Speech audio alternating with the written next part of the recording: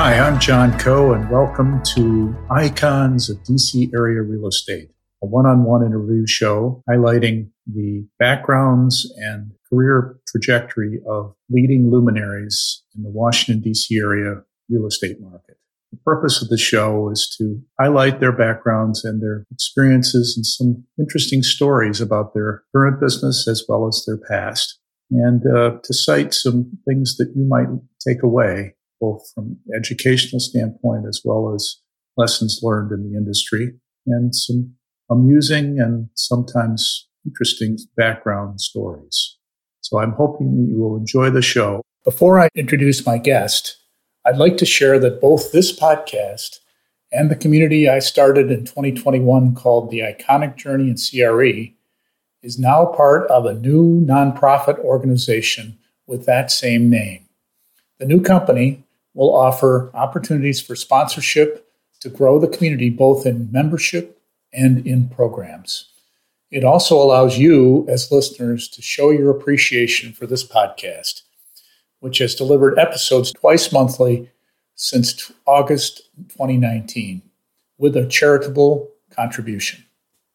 Transitioning the community and podcast into the nonprofit organization is underway. The community, which is open to commercial real estate professionals between the ages of 25 and 40 years old, is currently up to 65 members and growing. If you would like to learn more about either joining the community or contributing to the podcast, please reach out directly to me at john@coenterprises, coenterprises.com. Separately, my private company, Coenterprises, now will focus only on advisory work for early-stage real estate firms and career counseling. If you have interest in learning more about its services, please review my website at coenterprises.com. Thank you for listening.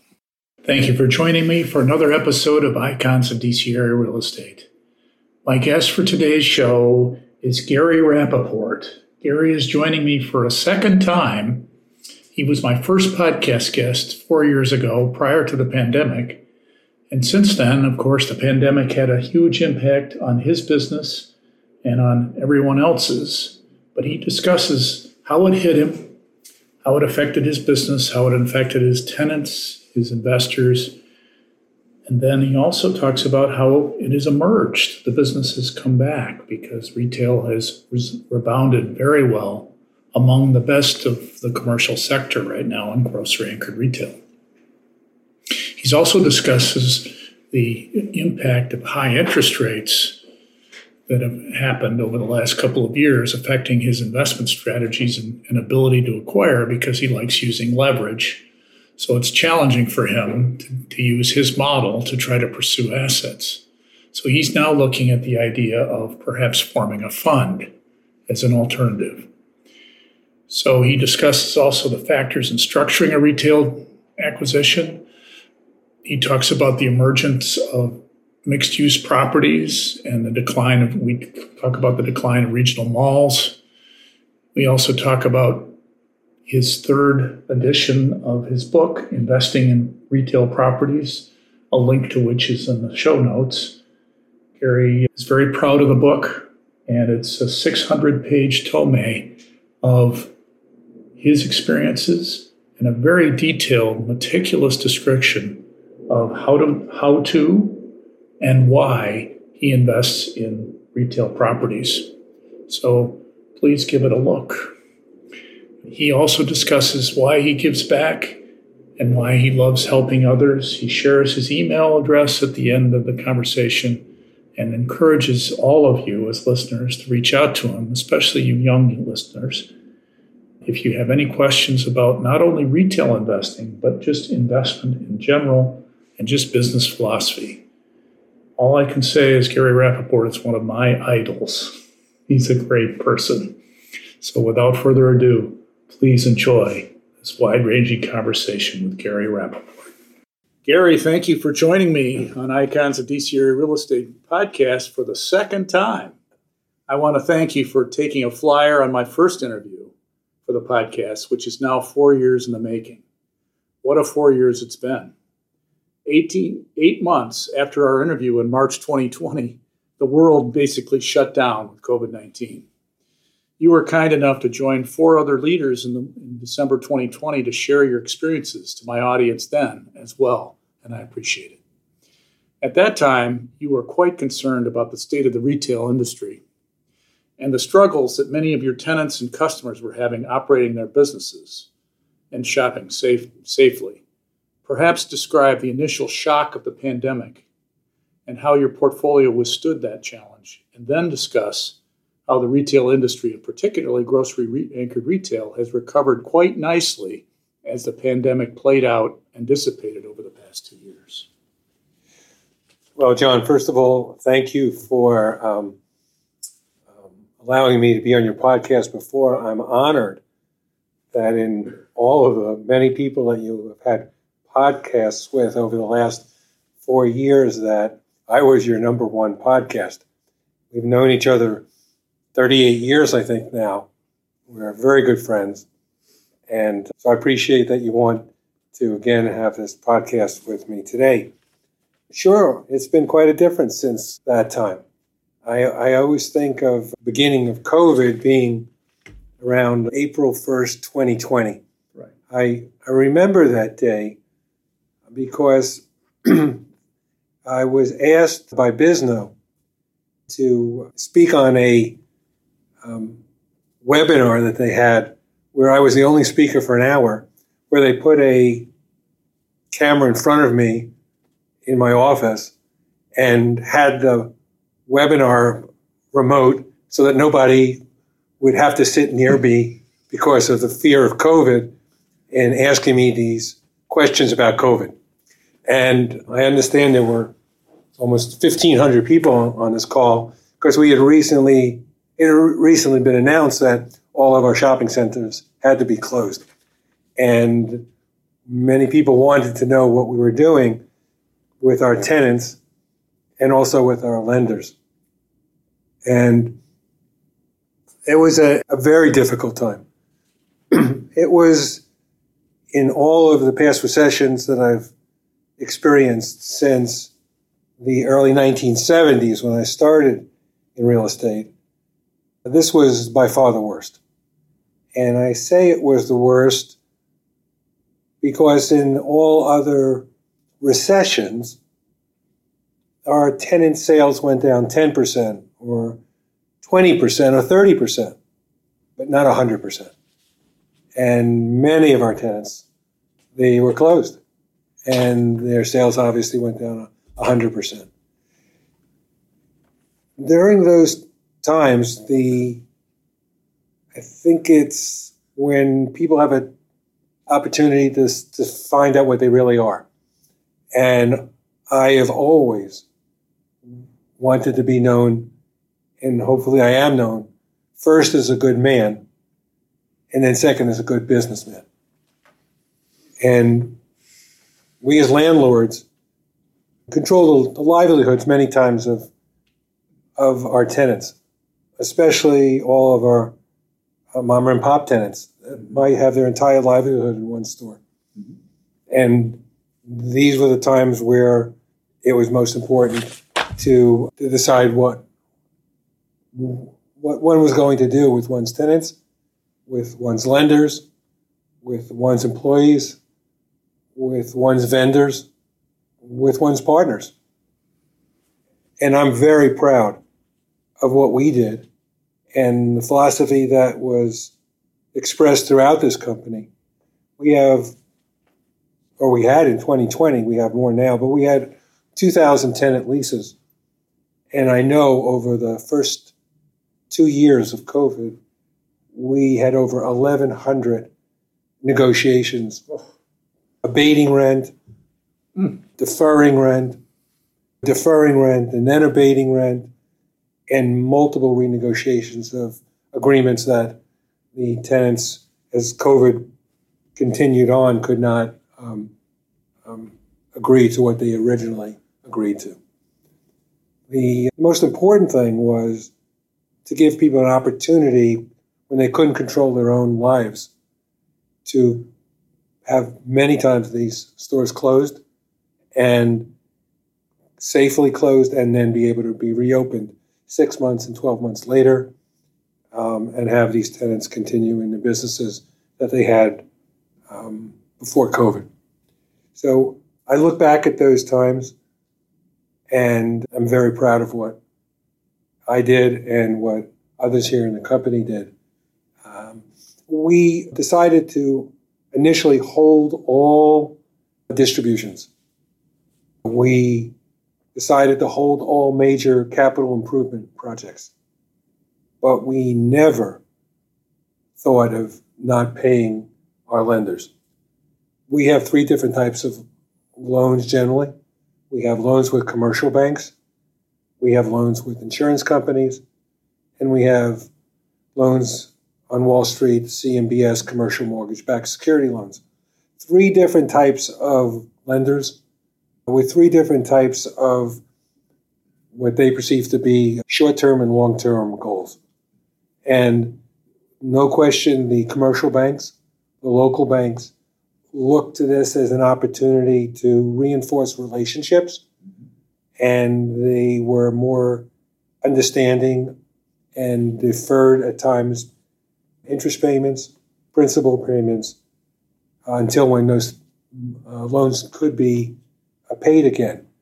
Insurance companies, somewhere in the middle, let's say, and the most difficult were the commercial mortgage-backed security lenders, where really there is no relationship there, and their responsibilities are to protect the bondholders. And we did go to all those lenders, and we were successful. We thought initially we needed great help. As COVID continued on in 2020, we found out we actually didn't need as much help as we thought. But the commercial lenders, the local banks, those relationships were solidified. The insurance companies, a little of both, but not much. And we went back on 4 CMBS lenders requesting deferrals, and we were not able to make an arrangement with any of the 4. 3 of them, fortunately, we found out we didn't need that. 1 property we did. And on the 1 property, we went back to all our investors and we raised the additional monies needed and never missed a mortgage payment. That's great. And then eventually paid back those monies to those investors that contributed extra equity in order to cover those needed mortgage payments until no longer needed. So what lessons did you take away from COVID-19 and the pandemic? I mean, what did you learn about your team, about the industry, how the government reacted to it? I mean, all those things, and how your tenants withstood it, if they did, and other lessons that you learned. You know, John, it comes down to the main lesson and philosophical beliefs that I was brought up with from the time I was a young boy, that my parents and especially my father taught me. You know, I've had the experiences of working with some really wonderful people who believe reputation helps one throughout one's career. And I have experience working with some people in this business where they've been known as very tough business people, but have truly hurt other people for the benefit of receiving additional proceeds, whether it's rent or partnership distributions. And I have never been anything but all the way on the side of helping others and never hurting anyone and putting other people always in front of my own needs or desires. And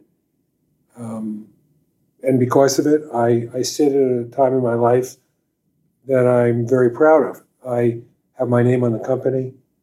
I've been in Washington, D.C. for over 50 years. And when someone comes over to me outside of the business and says, you know, I see your signs everywhere, but more importantly, say, I understand you're a really good man. I'm, again, very proud of what my dad taught me. Mm-hmm. And,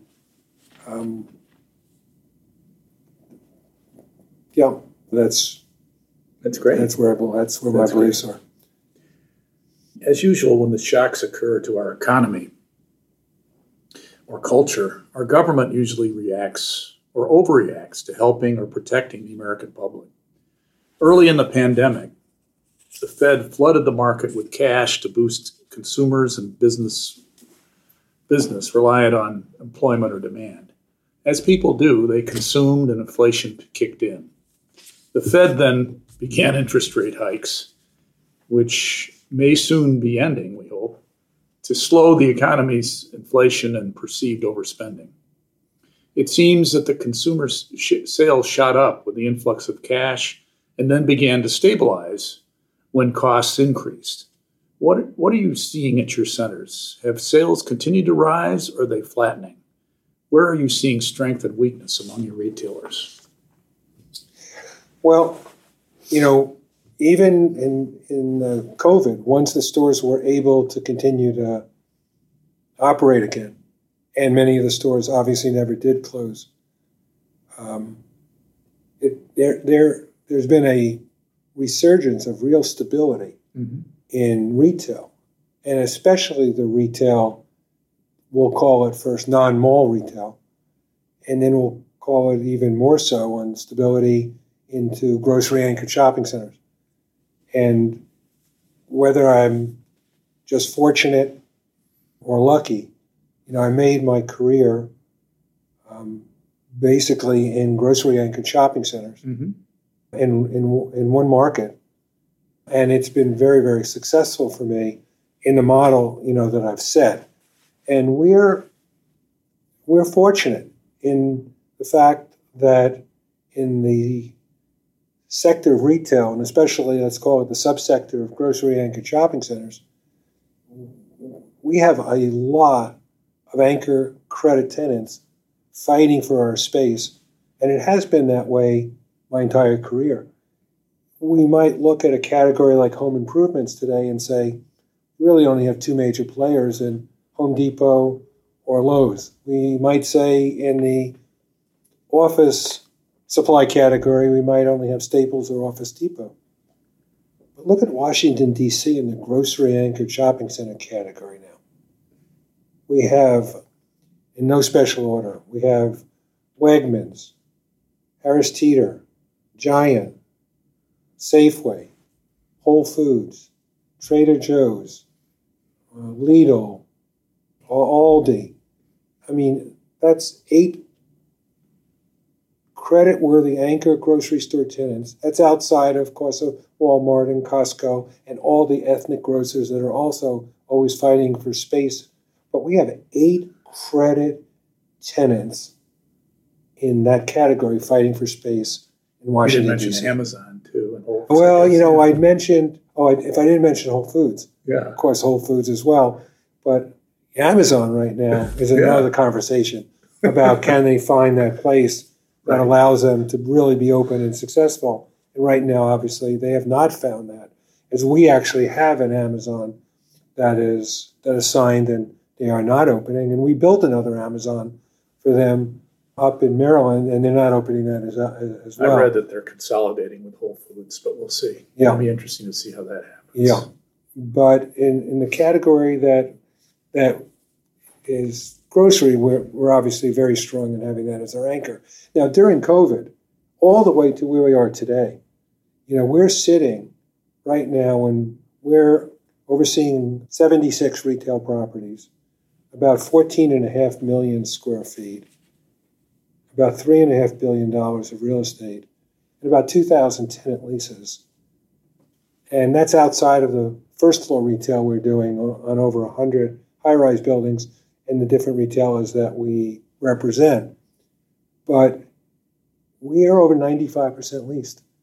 But it's not just us. Everybody in the market is over 95% leased.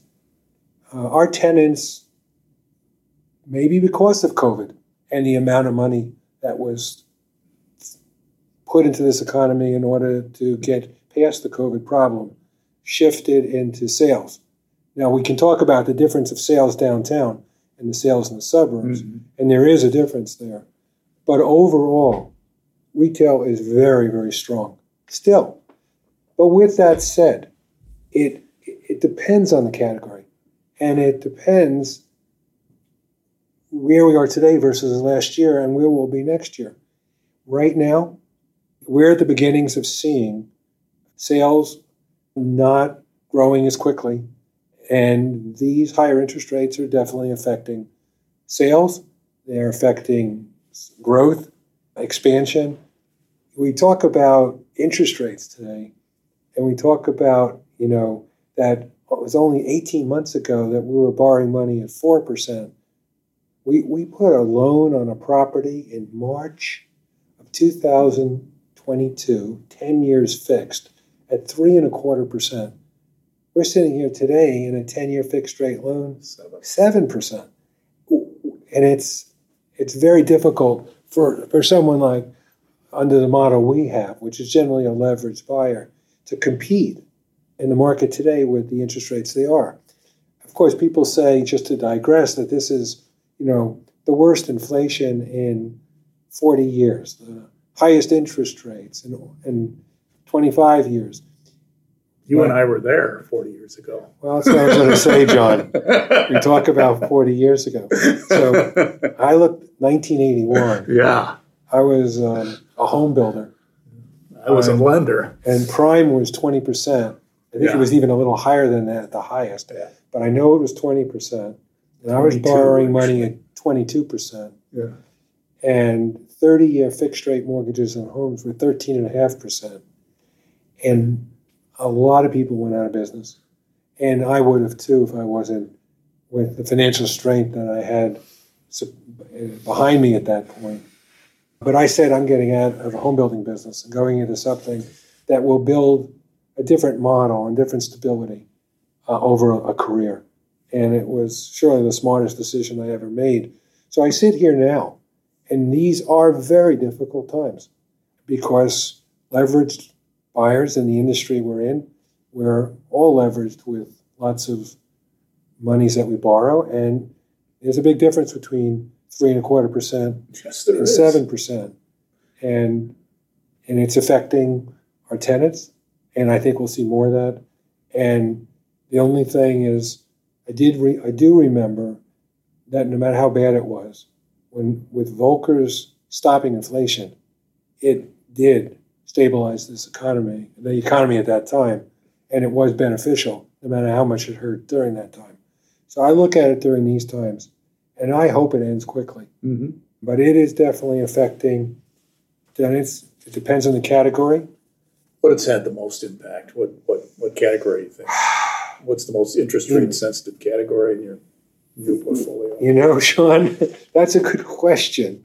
I know, I was looking, ICSC just came out with a new survey of occupancy costs, and it had the dollars, and they're looking at some of these categories that have gone up and gone down.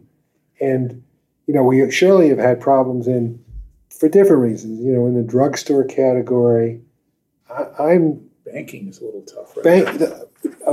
If I would pick one category, John, where our pad sites rents have materially decreased, is in the bank category. Yeah. Surely we don't need to go in a bank as often as we used to. Surely we do a lot more on our phone than we ever did. Yep. And we don't close on our properties by going in a bank branch. And it's just not needed as much. So, sorry, John. Okay. We'll talk about banking in a second. Banks. The category that is the most difficult for us right now are banks. Not just because the use of their stores on shopping centers are just not needed as much as in the past. We are all doing more of our banking business on our phone. Right, We're doing it surely without having to come into a bank branch. And the banks have historically been paying very, very high rents for many years compared to the other uses that could be on pads, such as fast food, as one example, we find that almost every time a bank branch comes up for renewal, the rents are going down. We know their deposits. We know their business, being able to understand at least which are good bank branches and which are not. But there's no other use in those bank branches anywhere near the rents that these bank branches are paying. Sure. And when we underwrite our purchases now or our pro formas going forward, we many times are reducing the rents that those banks are paying. However, as it relates to sales on our tenants, our quick service restaurants, our food tenants, are all expanding. Medical as well. But they got the shock in 2020, and then they've come back, is what you're saying. I was at a restaurant the other night and asked them, and it was a very positive, yes, we actually see our sales continually even going up now. Now, they talked about the cost of their food and the bottom line of what they're making, but overall, they're all doing well. If they survived COVID, they're doing well now, especially in the suburbs. Right. If we want to talk a little bit about the difference of downtown, please. We are, if not the largest, we are the largest company that's managing and leasing retail in Washington, D.C. by far. I believe we're the largest, whether it's downtown or in the suburbs, surely in the suburbs. But in downtown, there's problems. And we have a lot of vacancy. And we still have a lot of stores that the tenants are paying percentage rent on. And I like to, unfortunately, say I can still drive downtown during the week, usually at lunchtime, and find a parking spot on the street if I want to go for a meeting or for a restaurant for lunch. And we don't have enough people coming back to our offices. And we know the federal government is the lead on that, and they have not come back. And thus, other on the private sector have not as well. And what has that done? It's shifted a tremendous amount of sales from downtown to the suburbs. I mean, if you're spending 2 or 3 days at home, as a minimum, you're buying more food with Uber Eats from restaurants. You're going out. You're even changing where you're exercising from an exercising facility downtown to an exercising facility near your home. Mm-hmm. So everybody's benefiting in the suburbs by the number of hours and days that all of us are spending at home versus in our office. Now, I can give you my feeling based on my age and what I think, but even in our company, you can telework 2 days a week. I don't think it's beneficial. I think young people need to be taught by people that have been in companies for a long period of time. I think that mentoring, that coming to conferences and not doing things just on Zoom is very beneficial for young people. And I think that it's detrimental for them at a young part in their life to be that alone in their job and in their home. But as it relates to my business of primarily retail in the suburbs, this has been another reason why retail has been so strong in the suburbs. What's really interesting, which I just read about, is about even internet, and you think about the difficulties that internet are putting on bricks and mortar retail. We've been talking about it sure. Since the beginnings of the internet, and it's competition, but it's also complementary. And we find out that many stores that are on the internet, as they grow, end up opening bricks and mortar stores. And when they open a bricks and mortar store, not just that the store has sales, but all of the people within and around that store in a certain radius, actually the sales on the internet site for that particular retailer is greater as well. So that 1 and 1 does truly equal 3. What I am concerned about, but maybe a little bit less now than I was, just because of what happened this last week, is the question of internet sales for groceries, which of course is what I most try to be sure that the long-term growth of that sector will continue. And, more and more people are going online, ordering their groceries, and they're being delivered to their home.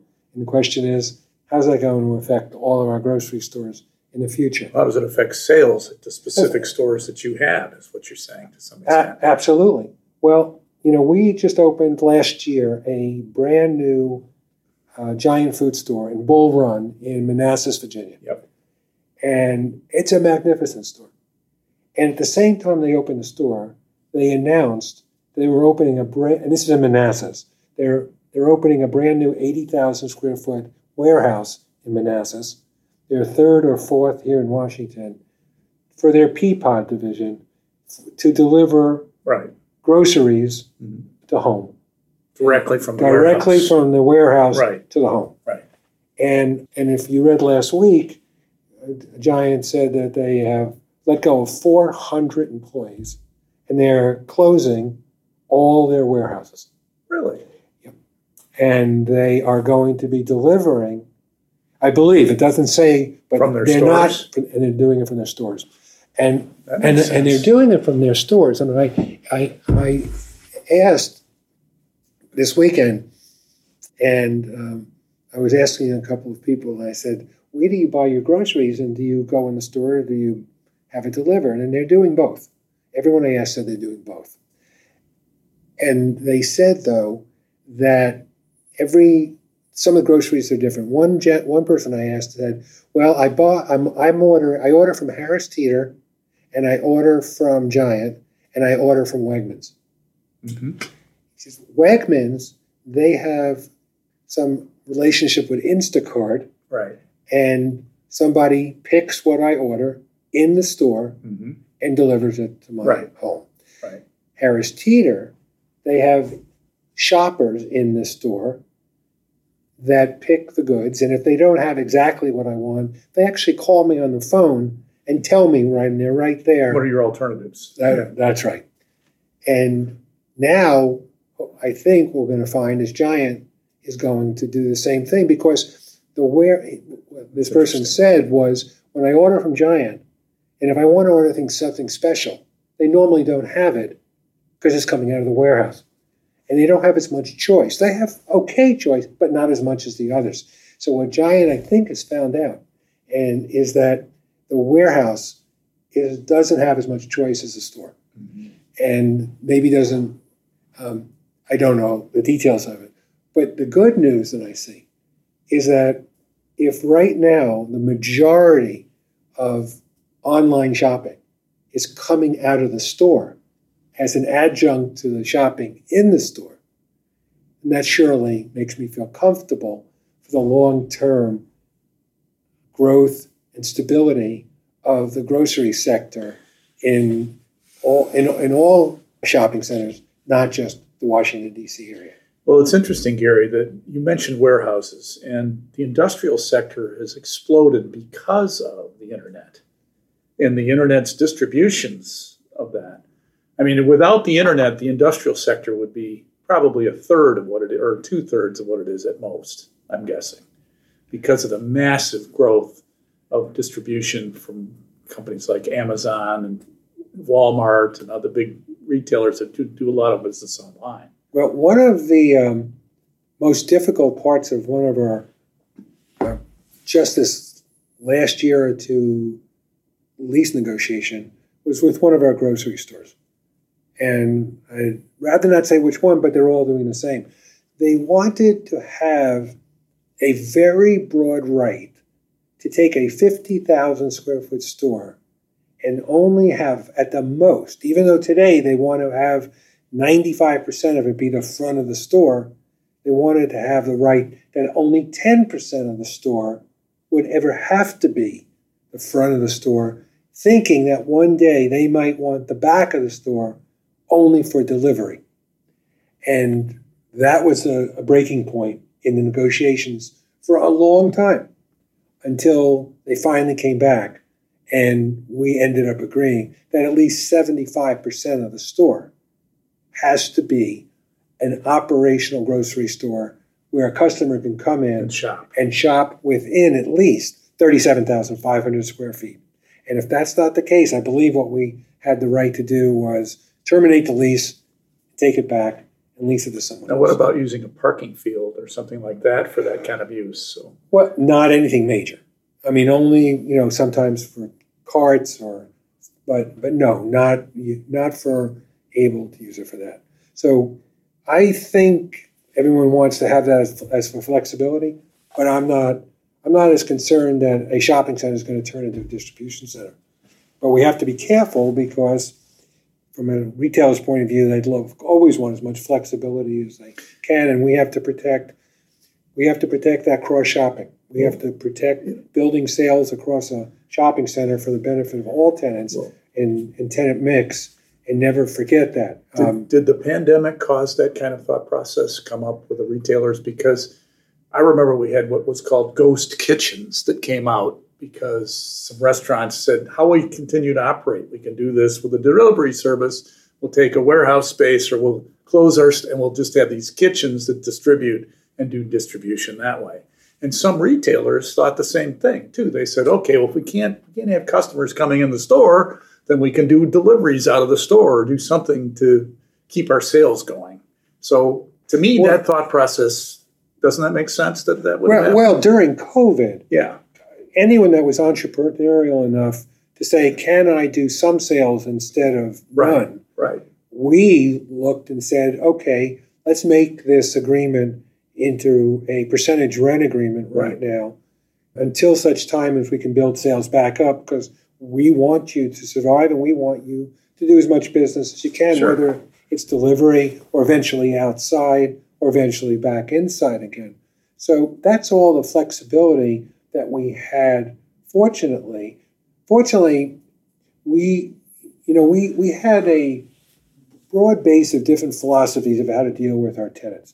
That's why I think that Bisno call on April 1st, 2020, there were so many people listening, because we manage for ourselves, but we manage for so many different types of owners and families, institutional owners, insurance companies, pension funds.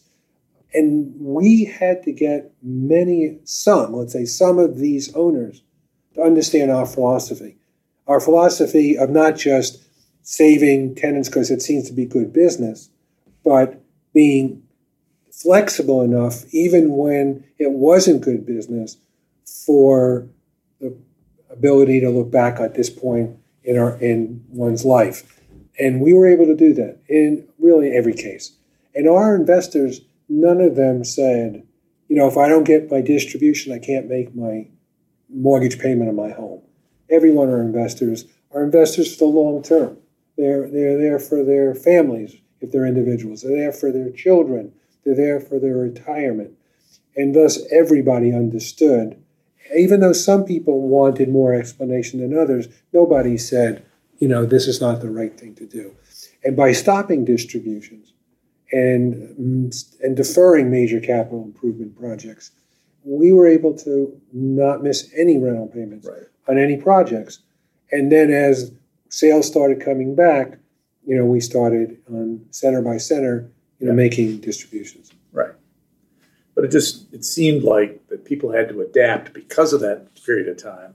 But those adaptations, and just like you're talking about the work from home, there's this new cultural kind of feeling, okay, let's be creative and continue this kind of creativity as we keep going. So that's where I'm going with this idea of the grocery store saying, well, we want the flexibility to, in case the economy shuts down again, we can adapt accordingly. So maybe thinking about the future there. I don't know. But again, I'm very comfortable in the subsector that I'm in, and the model that I've set. Yep. And the model, is, again, we don't sell very rarely. We're long-term owners. Yep. And the sector we are in is primarily grocery-anchored shopping centers in one market where we understand the road networks. We have the relationships with all of the supervisors, and that allows us to be good community members. And that's what I've always believed retail to be. Well, let's move on here. The capital markets are certainly affected by the Fed's activities. Interest rates now are their highest since 2011.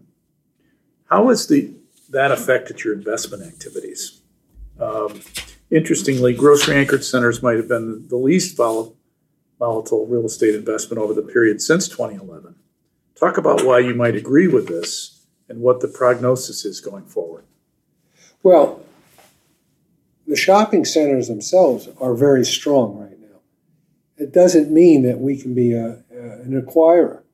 I mean, our model is a difficult model in high interest rates to compete against other buyers that are not as highly leveraged.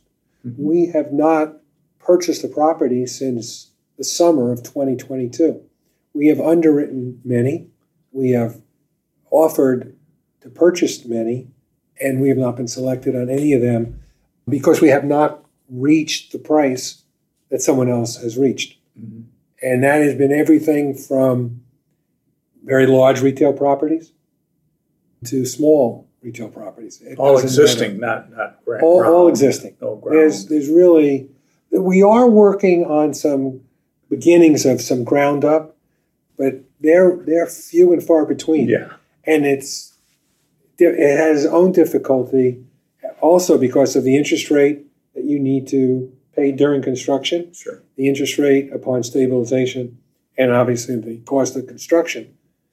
But on the existing properties, we have lived through some really wonderful times.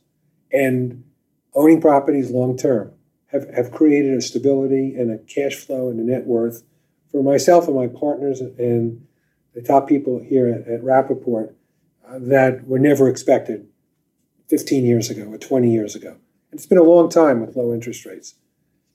When we had low interest rates and we're a borrower at 75% debt, and before COVID it was 75% debt, 25% equity, today maybe it's 65 or 70% debt, but it's still relatively highly leveraged debt. Well, when an interest rate was 3.5% or 4% and a constant was 5% or 5.5%, and you bought something at 5 3/4, 6 1/4. It was pretty easy to give an 8% return to start and be able to have a big back end promote. Of course. And everybody getting a very strong return for the risk. Positive leverage. But sitting here in these times where interest rates have moved so quickly, cap rates, of course, have not moved as quickly. So now we sit where a cap rate might have moved from, so just to make an example, it moved from 5 3/4 to 7. But interest rates have now moved to 7, and constants are over 8. So we have negative arbitrage in that kind of sense, in the fact that you buy something in a 7 cap rate, and instead of giving an 8% return, I can't even give a 4 or 5% return.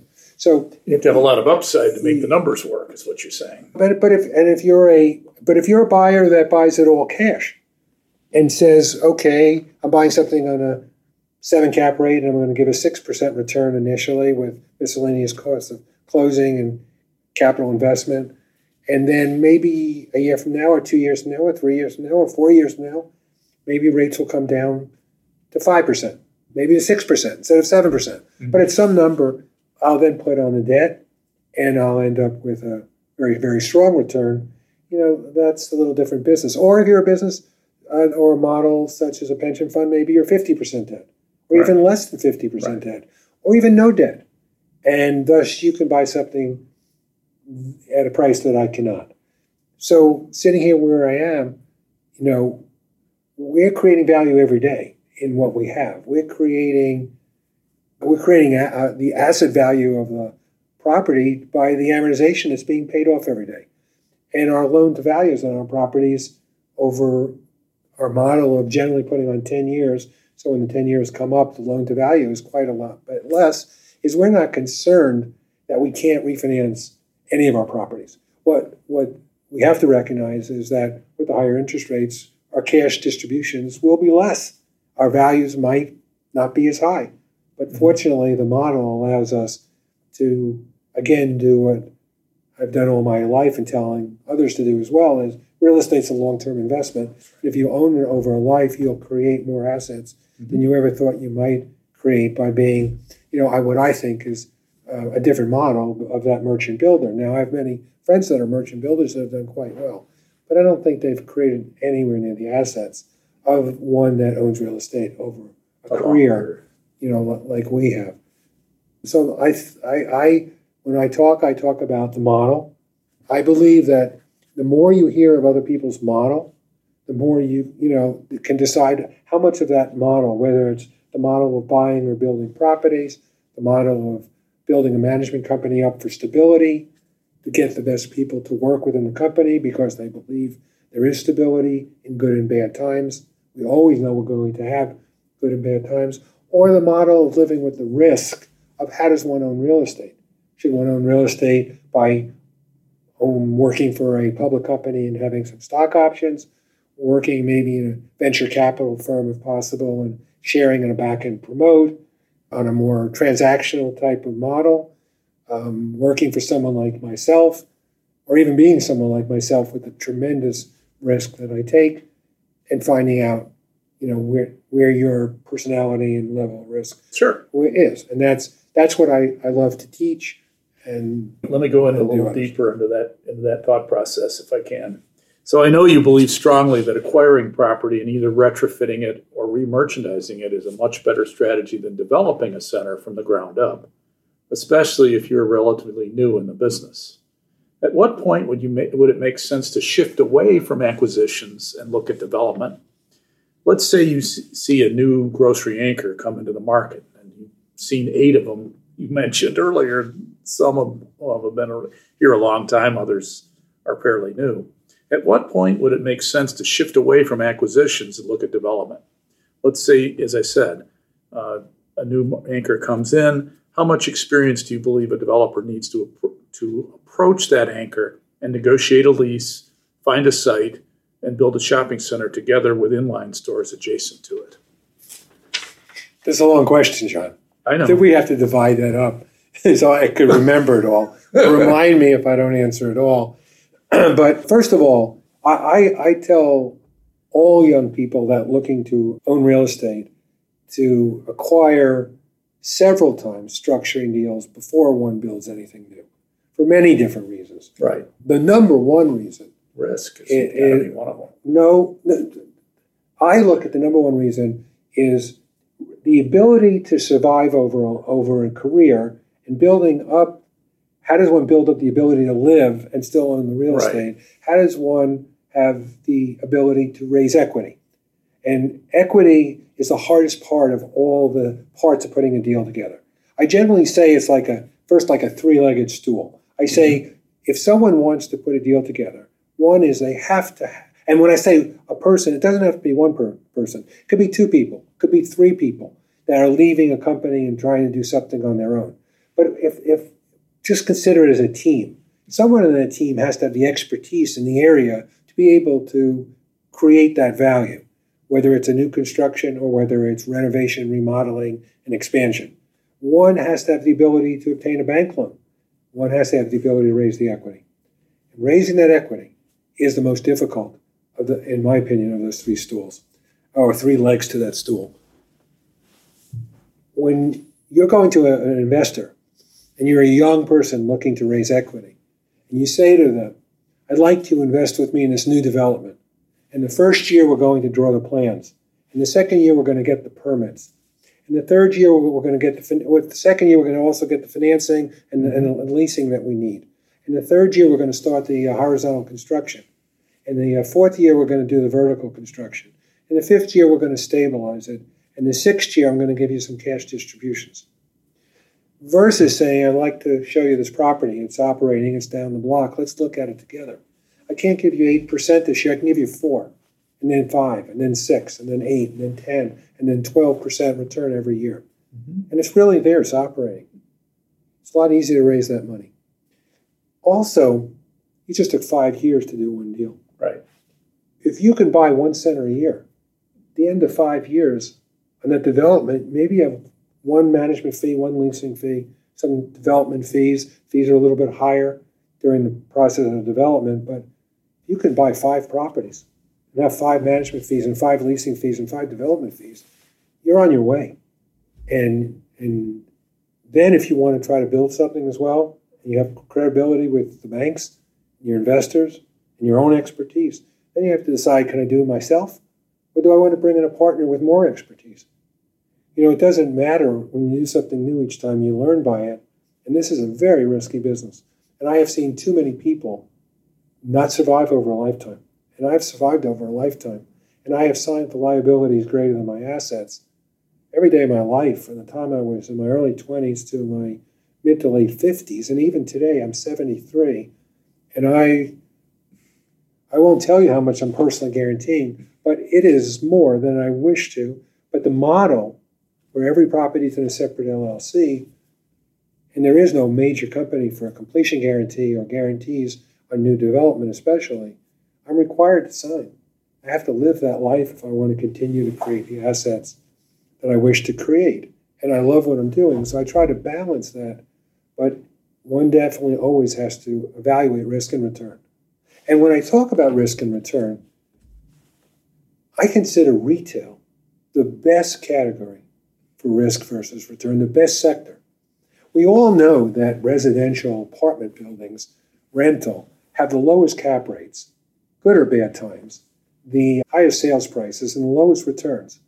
And quite honestly, it should, from the standpoint of risk. Because if we have a 100-unit apartment building, every apartment is basically 1% of the gross leasable area. Every lease is 1 year, maybe a few or 2. Go to a shopping center, let alone the other sectors. But let's go to shopping centers and say, we've got anchor tenants, sometimes with 20-year leases, 4 or 5, 6-year option, 5-year options. They go out of business. You can't pay your rent. And back to an apartment building, if you drop the rent a little bit, you'll go from 90 to 92 to 95 to 98. You eventually you can get to whatever percentage of occupancy you want by dropping rents a little bit, but it's going to fill up. But in shopping centers, you can have spaces that will never fill up, or for many years won't fill up, or just economically don't work with the monies needed to release it. Mm-hmm. And then think about co-tenancies and no build areas and restrictions and exclusives and percentage rent and co-tenancy. It is a very, very complicated business. And we all know it's the sector that is the most complicated. But because it's the most complicated, that means there's less players in it. That means if you're good at it, there's less players to compete against. So when you look at risk and return, I look that if you have a good partner, someone that really understands the business, then the risk that goes along with the retail, which will be bought at a higher cap rate, a lower sales price, a higher amount of return than surely an apartment building. Now, the other sectors, quite honestly, I don't know the other sectors. I have never been in industrial or warehouses or data centers. I have a little bit of office, and I can tell you I hate it, and I wish I never had it before these times. But I love the sector I'm in. It's the fastest moving. It's the most dynamic. Well, you and I have that in common.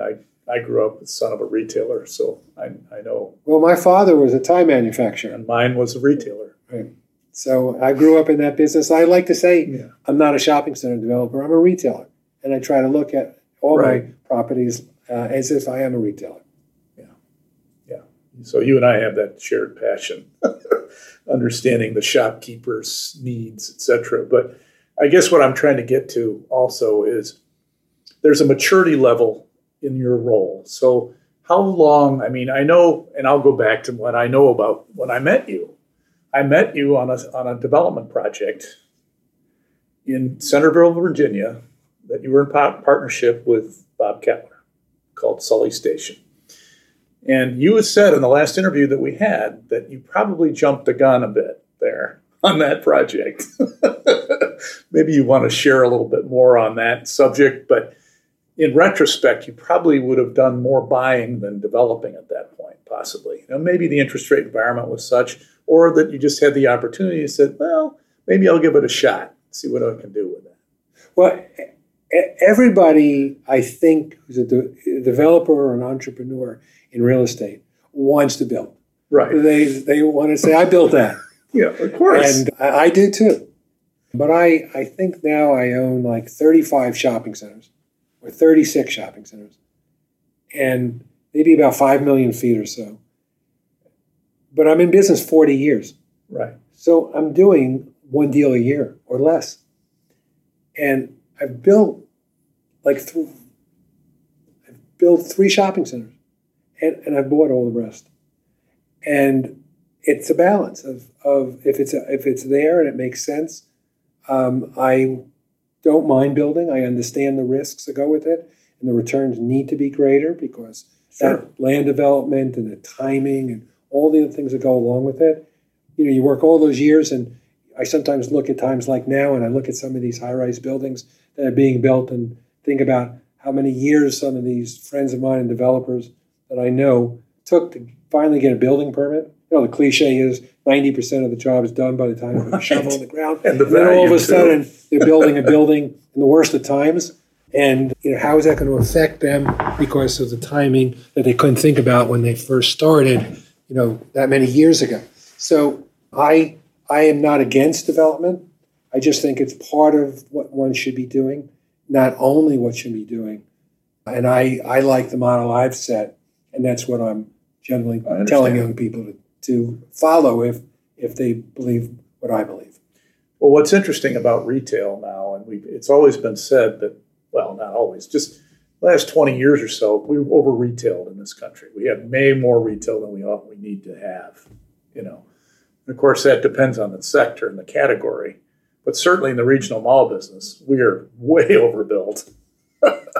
And maybe even in the power center business, the larger scale centers. But the smaller the center, it seems like the more demand there is because it's closer to the community. It creates more community center type of a feeling, and it's more convenient to shop at a smaller center and usually in a smaller location because it doesn't take as much land or infrastructure to get it built.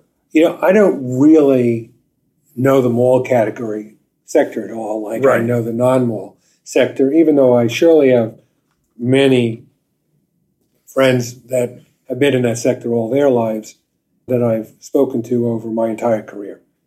And the mall, we'll just take a minute and say, anything from the different ways our kids spend their time today than the way we did when we were their age. Oh, yeah. The cost of operating in a mall versus a non-mall setting, it's things that have changed. It's not so. It's just a totally different sector that needs to be, changed in almost all locations where a mall is located today. Not everyone, with a few exceptions. That's right. The few exceptions are still quite successful, but I can't really talk about that category. Understood. But if you want to talk about where we are in this market now, there are no big box vacancies anywhere, whether you're a power center or not. And we have many of the big box category killers as our tenants. Right. What I don't like is a property that only has those tenants, because those tenants truly control your destiny. You are forced to give them large commitments of money when they first open to help them build their store out. And then we kind of forget that when their lease comes up for renewal, that they don't have to pay the rent that's in the renewal, that they have a strength that can force them in most cases to give you an ultimatum. And that ultimatum could be, I'm not raising the rent if you want me to stay, or I want the rent lower. And you might say, well, let me see your sales and try to justify on each side who has more strength. But in most cases, those big anchor tenants have tremendous strength because you have your loan and you have your promises of distributions, and the cost of leasing these spaces is very large. So you sit there, and so what I don't like is I don't like the large power center where 90% of the space is 4 or 5 tenants. I don't mind having a community center that's 250,000 or 350,000 square feet, or even 400. I have a center in Bel Air that's 440,000 feet. It's got a grocery store, it's got a Kohl's, it's got a Marshall's, it's got a Burlington, but it's got 65 tenants. Right. And when I look at the overall ratio, I have strength that compares with the strength of a couple of my anchors. There is one property I know that you manage at least, and they still own down in Fredericksburg, that has a lot of big box tenants in it. Well, I own 600,000 feet still in Fredericksburg in Central Park. Central Park. And yes, but a lot, the park is, or Central Park is over 2 million square feet. So the way that was structured is that many of the big boxes are shadow anchors. I don't own the big boxes. Right. I don't own the Target. I don't own the Walmart. So it's like a mall in that respect. It's a big open air property right. that is very complicated to make sure the roads are well maintained, the stormwater facilities are maintained. We do all that type of work, the marketing programs, the advertising programs, the pylon signs. But at the end of the day, that's almost like the perfect scenario in the fact that, yes, you don't control your destiny of what those tenants could do with their big boxes. But on the other side, your ratio of small space where your rents move more with the market over a long time create tremendous ability to control your own destiny. So that's a very successful project, and I'm happy with that. What I'm not willing to purchase, and what I don't own, is what you mentioned before, is that power center with 4 or 5 big anchors, right. where 90% of the space is the 4 or 5 big anchors. Right. Those centers I don't care for. Mm-hmm. But the town center, I do. And that's another category, which is like what we have at Village of Leesburg, which is a Wegmans and a movie theater and a trampoline park and a bowling alley and a LA Fitness and lots of restaurants. Very complicated, lots of activities going on every night. But at the end of the day, a category that still works very well for the customer. And that's where you go back into the question you asked earlier about the importance of making these shopping centers into truly that place where people want to spend time and enjoy it. My next question kind of goes into that a little bit deeper. The retail industry continues to evolve, as we were talking about, its formats and delivery to customers. In the 19th century, I'm going to go back in history now, it was stores in towns and mail order catalogs, basically, because back then you couldn't drive. So he was going pretty much horseback. So the 20th century led to urban department stores and urban shops evolving to suburban regional malls and neighborhood shopping centers, grocery stores, and centers. Now the internet has surpassed 10% of all retail shopping, with the pandemic accelerating that trend. The retail sales pie has shifted away from department stores and regional malls towards more mixed-use environments nearer to transit.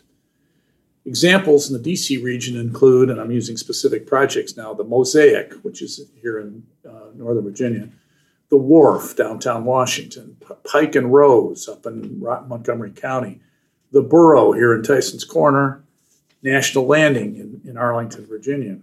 Your portfolio has a wide range of formats. What trends have you seen that either conform to or contradict what I've suggested here? Those mixed-use projects are where things have moved to, and I think it's great and exciting. I mean, I think people want to go and spend their entire day at the mall or have their entertainment at the mall. I mean, not that the mall is not part of it, but these open-air mixed-use projects, I mean, you talk about things like the Wharf. You talk about Mosaic, every one that you mentioned. Like we have Village of Leesburg. Right. I mean, we have 550,000 feet of retail. We have hundreds of apartments. We have office as well. And when you see, and we have the ability at Village of Leesburg to, you can walk around and not, you could have a drink in one restaurant, walk outside and walk down the street and go to another restaurant. I mean, the public sector has realized, as well as the private, that there are benefits in keeping people at the properties and building sales for a longer period of time. And people, especially COVID, has just further increased the ability for people wanting to get out from their homes and not travel a long distance. You know, I always like to say, not that people are not still having somewhat of the American dream once they have children to maybe own that yard and that house in the suburbs, as I was brought up to dream for.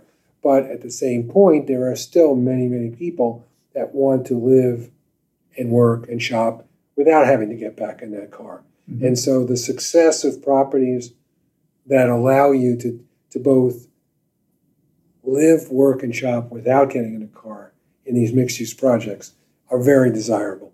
Whether it's perceived to be a true town center like we have at Village of Leesburg, or if it's something like the borough where we've tried to make some parts of Tyson's almost into that walkable type of community, or the Wharf, which does much more of that, or what we've done at Skyland right now.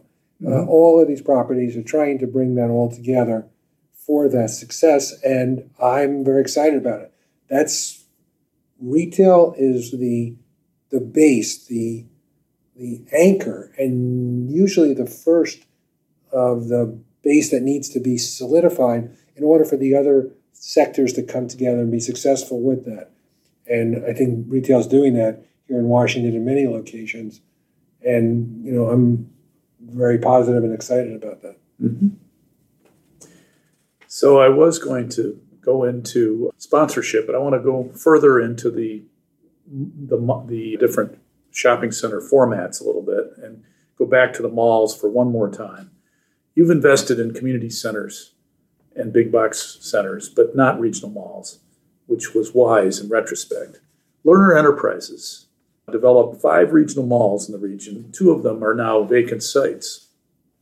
I recently interviewed Art Fusillo, and he told me that there was one more mall that they had planned in Gainesville, Virginia. And because the department stores had stopped expanding, he couldn't assemble that project back in probably the 90s. They sold that site just this last year for over $200 million to a data center developer. I asked him what they had planned on the vacant sites, and he told me that they will just be patient to see what the market will bring to them. Do you have any properties that you've had to re-engineer or reconsider their original plans? How did you address them? Well, those are, let's say, dreams that did not come to fruition. And everyone thinks that people that are successful, all they have are good projects. And we learn more by our problems, our mistake, or our dreams that did not come to fruition. Now, simply, you know, again, I'm not. Art is. I've known him for his whole career. Like he's known me. I love Art, and the Lerners, they're at another level. I'm a little guy compared to them. And I know the parcel they're talking about, and I remember when we looked at retail all around there. I own retail in a relatively close radius to their property, and it sat there for many, many years, expecting to be the next regional mall. That never occurred. And there were other parcels I could tell you historically throughout Virginia. In Centerville, there was another one that was going to be a mall and turned out not to be a mall. Yeah, I bought 20 acres in Bowie to build a shopping center, had a lease ready to sign, and the tenant never signed the lease, even though it was ready for signature. And eventually, after many years, we ended up rezoning it, and today it's an entire project of single family and townhouses. Mm-hmm. Okay, life went on. Fortunately, we were able to get out of it, but it was not a successful project. But it was sold at least and allowed us to move on. Right now in Front Royal, I have close to 90 acres that was going to be either a Walmart or a Target. Mm-hmm. We zoned it for 700,000 square feet of retail. Wow. Yeah. It's a big site. On 522, 340, and I-66. Wow. The Walmart's there, but not on our parcel. the target's there, but not on our parcel. And today, Yikes. after many years, I think I've owned it 20 years, it is under contract to be sold for a data center. Out in front There lawn. it is. So, who knows what one day brings if you wait long enough. Every That's deal funny. is separate. Every deal has a story. But at the end of the day, it's just a piece of land, and you go on to something else. And hopefully your positive stories are more than the negative ones. That's pretty ironic. Let's see here. So, I would like, John, let's talk about Skyland and 8th Street. yeah, a little. okay, we can bring that up. Sometimes we do things in our lives that have nothing to do with the financial side of why we're doing something. Right. Yes, we hope it's going to be successful. Yes, we hope we're not going to lose money. But the question is, do we take part of our lives to help others in some way? And just like I take, and I like to say, as you've heard, first, a third of my life is my family, and a third is my business. And that third is helping others as well. I know still talk about, before we finish, about the book and about that part of my life that's so important in helping others. But I was asked twice as a suburban developer to come into Washington, D.C. and help communities that needed retail. And I came both times. And I'm very proud of it. The first was 8th Street, and the second was Skyland. And 8th Street, I was asked in 1981. The 8th Street corridor, 8th Street Northeast, was one of the major retail corridors in the city in the 1960s and 1950s and earlier.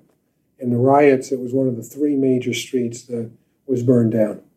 And that street, from the late 1960s until 1981, when I was asked to put a team together, had still not ever come back in any way to what it was prior to the riots. And the city was thinking about investing money in the street, thinking about what was called eventually the Great Streets Program, eventually putting a trolley on that street. But at that point in 1981, those were just things that were being talked about. But they asked me to put a team together and build a strip shopping center on 2 acres of land from 8th to 10th Street and just at least start something. And since that was the major intersection from Union Station down to Benning Road. And I did that. And I put a team together and we built a strip shopping center. How did you know there was retail demand at that time in that location? Well, I didn't. I just figured that there was before, and there must be again. And it was a tough neighborhood at that time.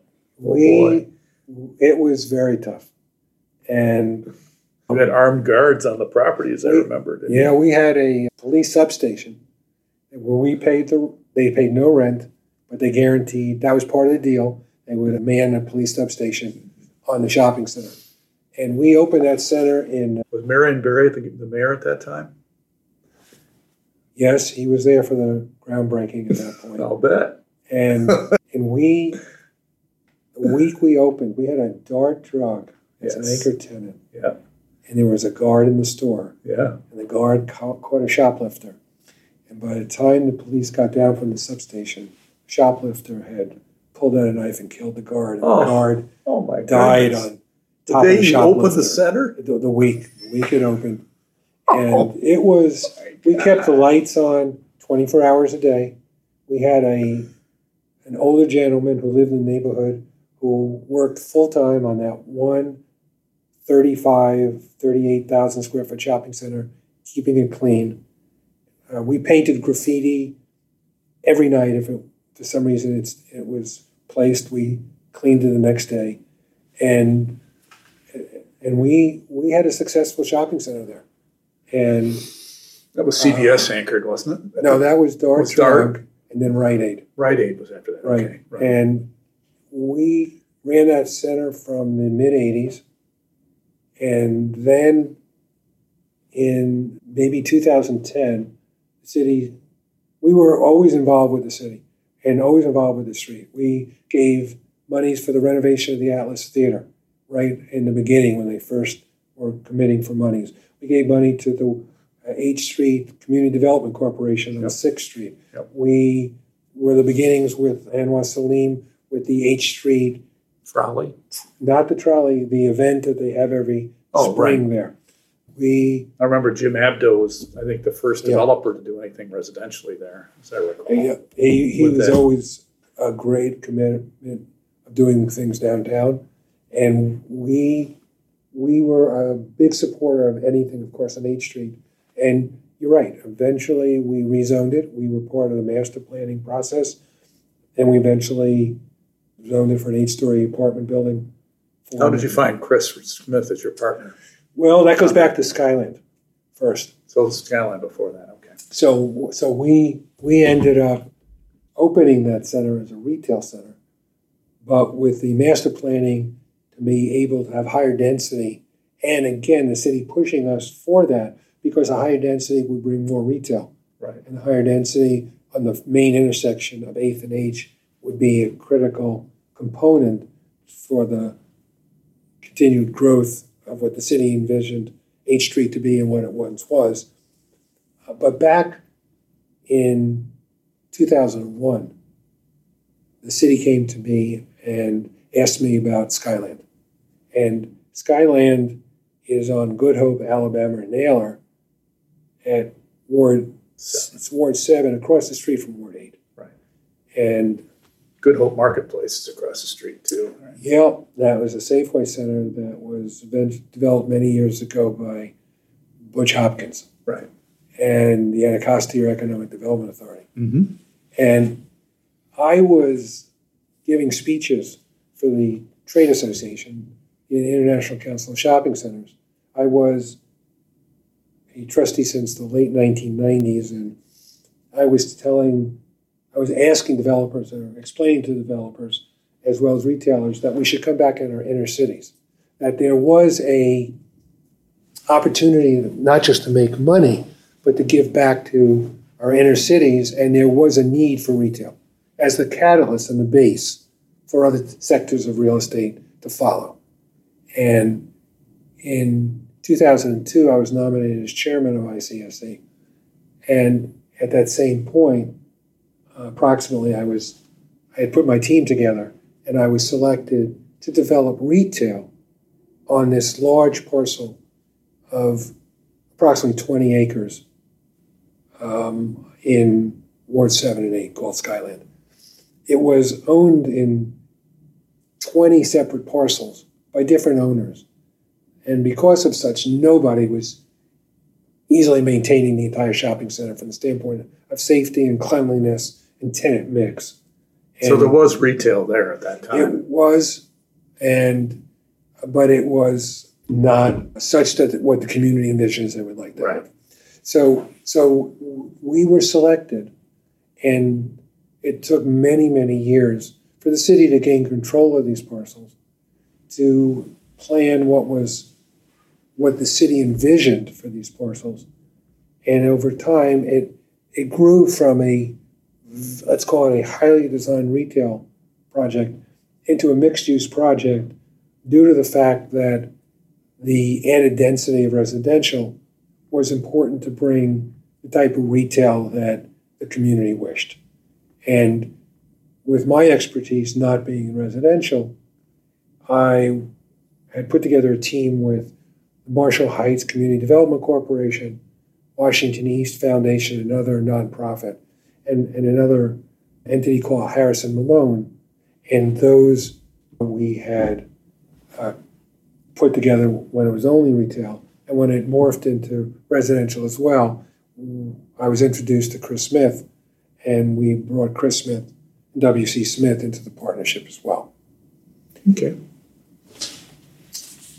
And then both projects got... And then eventually I brought Chris as a partner into H Street as well. And he has been just a fabulous partner. And am not sure where my long-term commitment of Skyland would have been without Chris there helping me along to understand the commitment, because there's no one in the city that has been more committed to the stability of Ward 7 and 8 than Chris Smith. No one. And I was very fortunate. And today, we're partners on both projects, and my original 3 partners on Skyland are still our partners as well. That's great.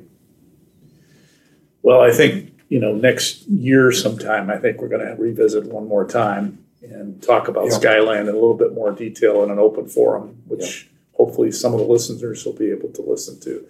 So let me switch back again to a little bit more of the investment philosophy that you have. Usually sponsors grow their business by seeking high net worth investors to become their partners, as you did early in your career.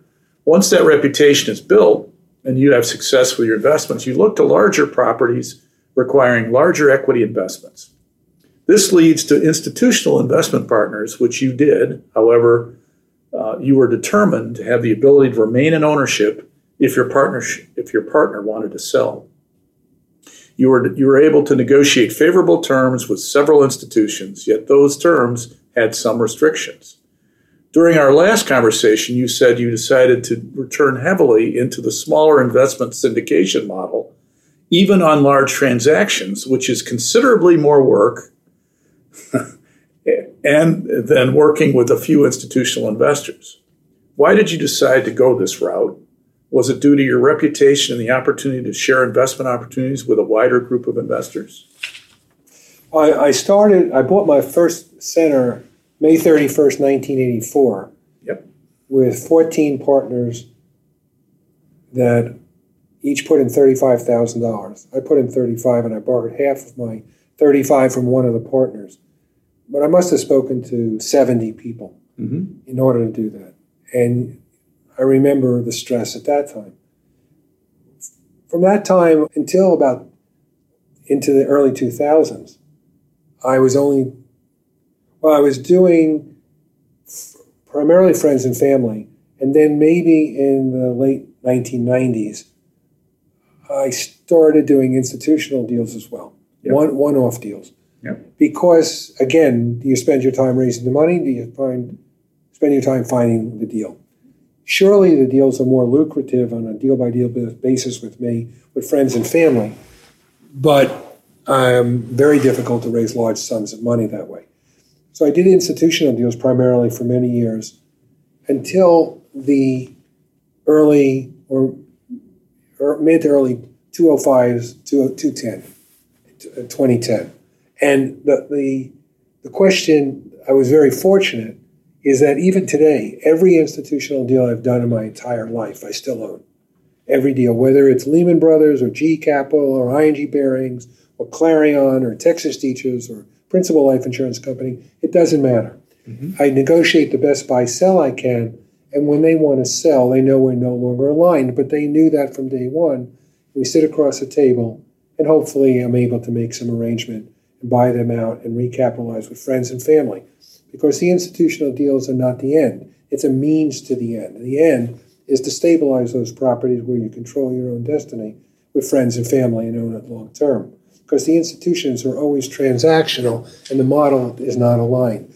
So in sitting there, what happened is that I started owning many deals with institutions, and the capital needed to buy them out became quite great. So I decided I needed to start building an entire new pool of friends and family. And then I did that.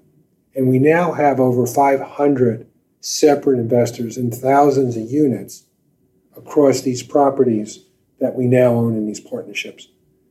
And so I still have institutional partners, but I try to spend more time with the friends and family in the long term, because I think that's where my direction is. But it's very stressful. And the last deal we purchased last year, we raised $44 million of equity from friends and family. And that's a lot of That's a big roadshow. That's a lot in order to sell from individuals. And I've never in the past raised a fund. In the fact that when I was earlier educated, I thought funds were always where the back end promote was calculated across the entire fund. But I've now been educated and I've read several packages in funds where they actually have funds where the back end promote is on a deal by deal basis. Yep. And also more flexibility in being able to keep properties within a fund, whether they're in the fund or outside the fund, forever. Mm-hmm. And the structure doesn't force me to sell like it did when I earlier had looked at that over 20 years ago or more. So to sit here at my age, I'm active, I'm fortunately healthy, I love coming to work, I love what I'm doing, and we are researching. Do we want to continue to only buy properties on a one-off basis where we basically have lines of credit, we go out and do it on a deal-by-deal basis, and we take all the stress of raising all the money and closing within a 60-day period of time between an engineering study and a close? Or do I go out there and raise probably a substantial amount of money and have some type of fund? It's almost a little bit of a reverse than why most people would raise a fund. The problem we have is that if we go out there right now and buy a shopping center and we need $10 million of equity, and we go out and notify 500 investors that we have $500 available, we generally have more people unhappy than we have people that are partners. We sell the project so quickly that I get a lot of calls from people that are very upset with me, that they're my partners, and somehow they can't come in. They were out on vacation, they didn't have a chance to talk to their spouse, their financial advisor, and it's gone. And so it's an interesting problem to have. People say, yes, a nice problem to have, but on the other side, they're very difficult calls. Yeah. And so that's where a fund could solve that problem. Yeah, as long as people trust. And the important thing, again, is I'm always looking to figure out that next place I want to be. You become a mutual fund almost.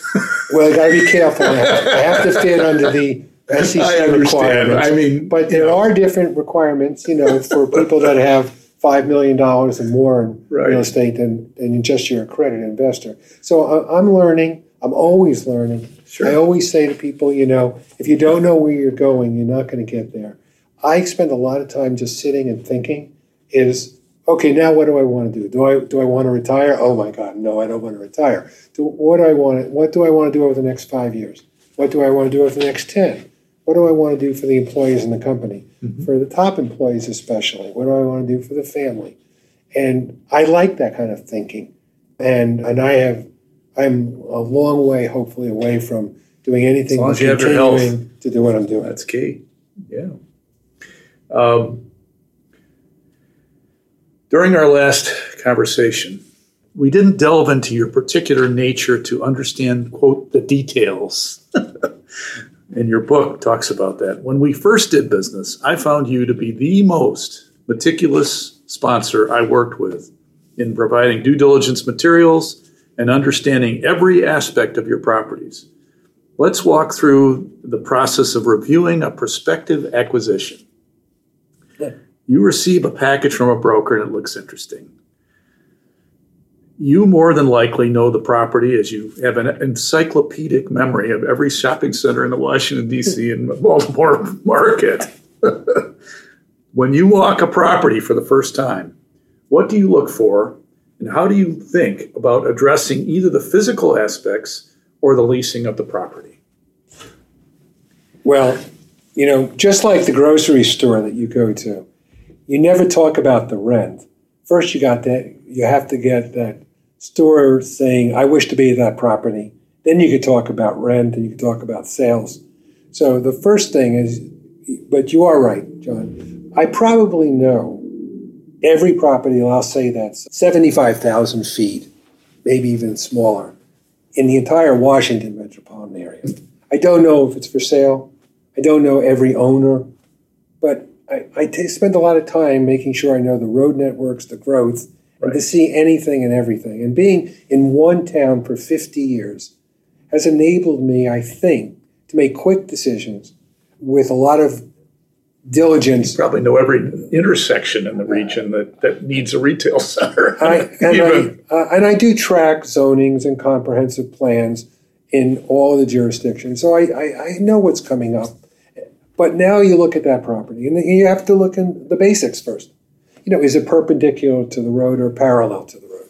Is it on the going home side of the road or the going to work side of the road? Obviously, more people shop going home, unless it's a Starbucks and a little strip, maybe it'll be on the going to work side. But on that grocery and these other type of tenants, more people shop obviously going home than going to work. Some of the basics of the business. Then you have to say, okay, now the basics are there, and you look at the layout. Okay, what can you do with it?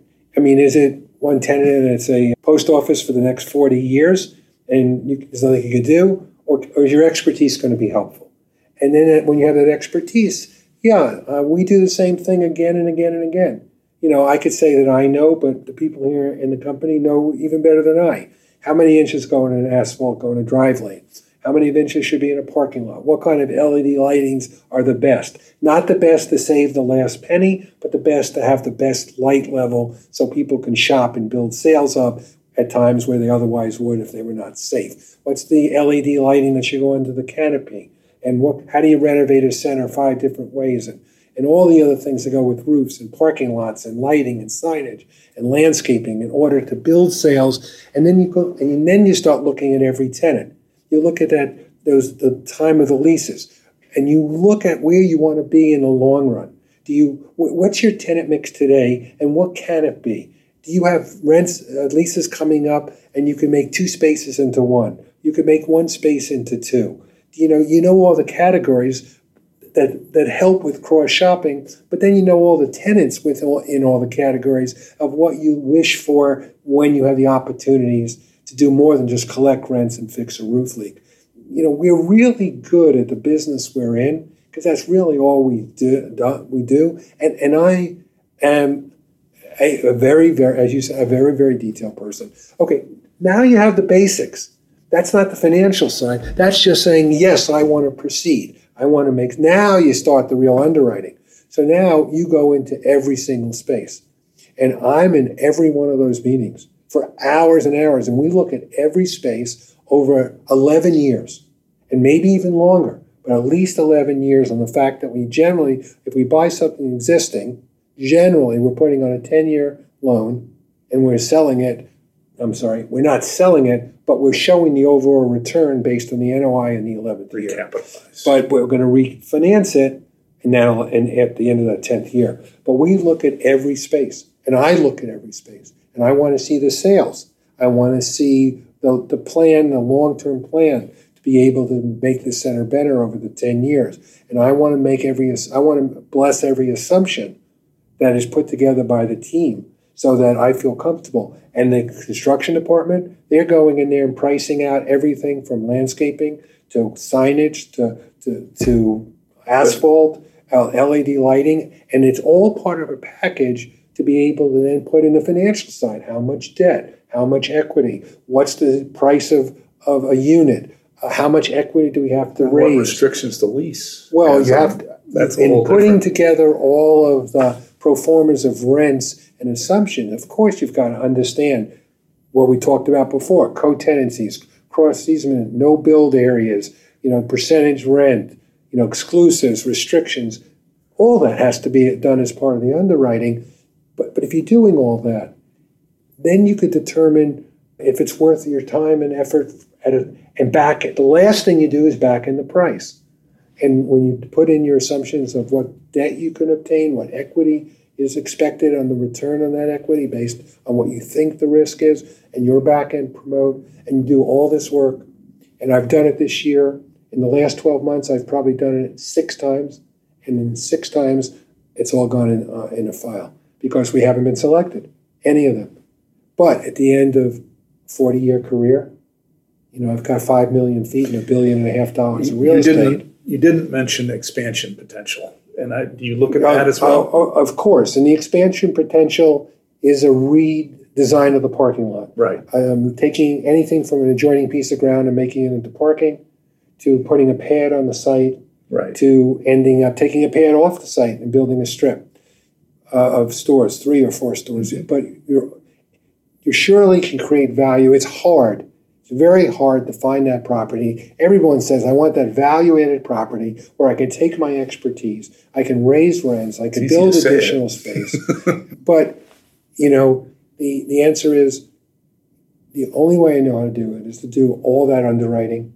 We were looking at a property that recently got sold that we were 8% lower in purchase price in a property over $100 million.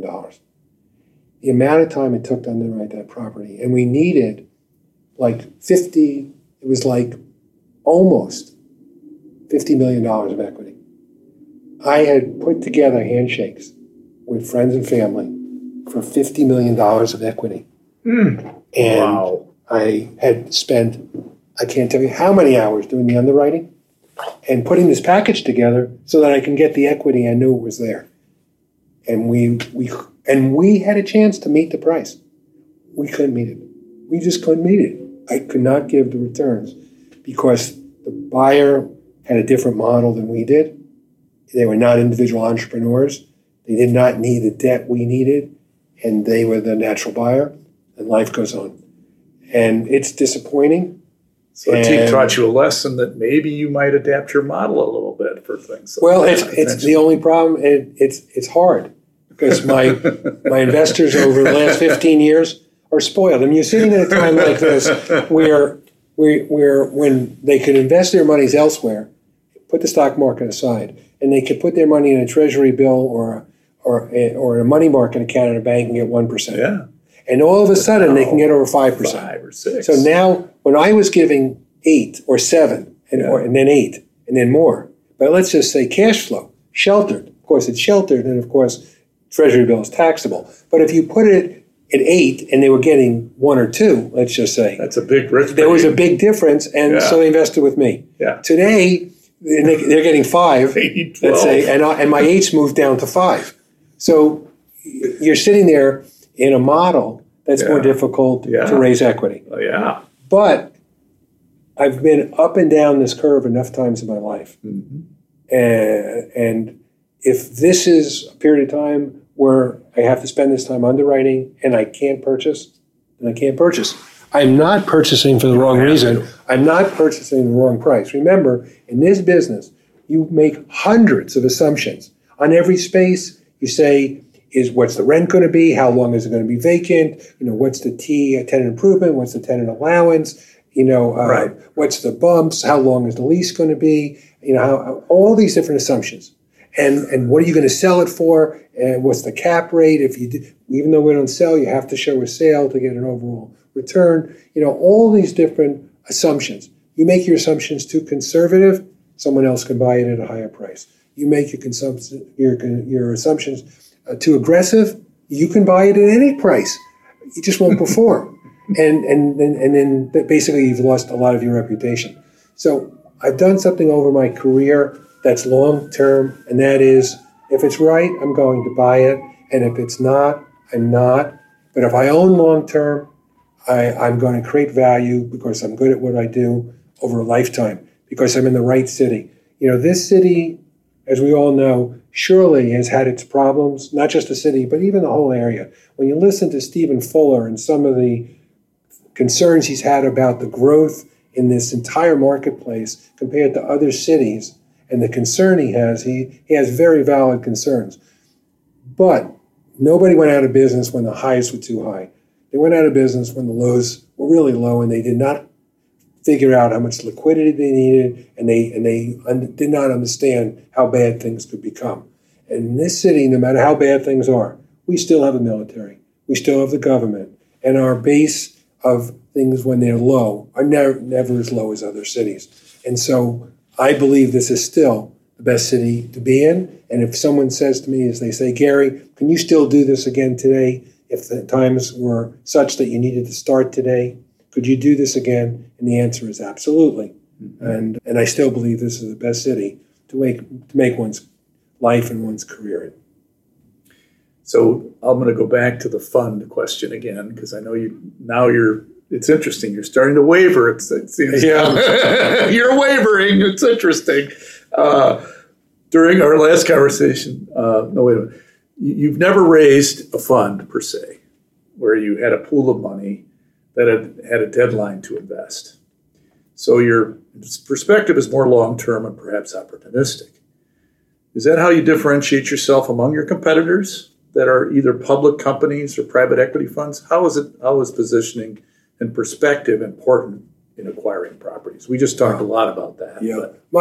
My model, in some ways, it's like a dinosaur. To raise as much equity as I raised from friends and family is a very stressful model.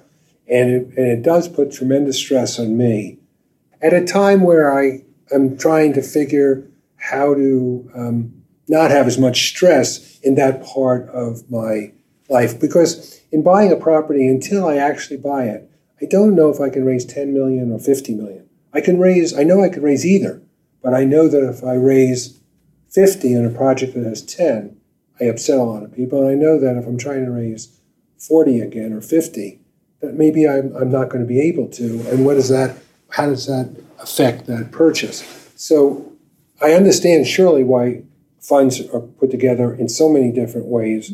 And I have spoken over the last couple of years now to a lot of different people, both putting funds together, institutional type of funds and friends and family funds, and read a lot of other people's funds. And so I'm not doing anything quickly. I never do.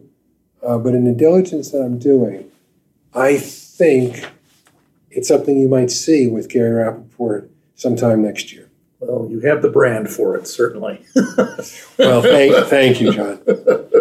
Yeah, we spent a lot of time on that brand, and that brand is everything from how we take care of our properties, right, and how we take care of our partners and our tenants and our employees and our vendors and everyone we work with. But I was educated that shopping centers are the stability and the base of a community, and if we could have people come to our centers more often, spend more time there, spend more money there, and we in return can take part of what we receive and give back to the community by being a supporter of almost anything within the community that surrounds our shopping centers, and we're going to do that as well, and we're all going to benefit by that philosophy, as I've been educated from the first time I've been in this business. Mm-hmm. You've always said that you never want to sell a property that you acquire.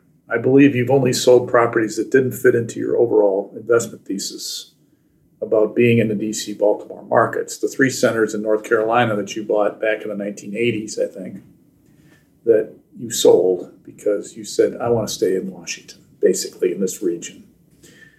Why not sell and take profits on a property that might need considerable retrofitting and you've maximized its long-term potential or its useful life as a retail property? So I'm going to bring up a case that you mentioned right up front, and that's the first property you bought is Milford Mill in Baltimore, which I read in your book, which we'll talk about in a minute, that you've done at least 3, maybe 4 retrofits now of that property. And I look at that location and I say to myself, why does Gary still believe in that property long term? So maybe you can answer using that case study or another one that you might want to cite in that regard. Well, John, first, you're correct about the 3 in North Carolina. Yep. So I was not able to watch those properties. I wasn't able to get in a car on a weekend and drive and inspect those properties. And that bothered me. While the ones in Baltimore, even in Bel Air, is an hour and 20 minutes or so from the office here. Roanoke? Well, Roanoke is a special example. You're not supposed to fall in love with a piece of property, but I bought a 300,000 square foot shopping center in Roanoke in 1985, like I bought the 3 in North Carolina in 86. But the one in Roanoke I was able to drive down in a day and back in the same day. And I went down enough times, and I had enough times when I was younger. And the center has 2 grocery stores, and it's a very important part of Roanoke.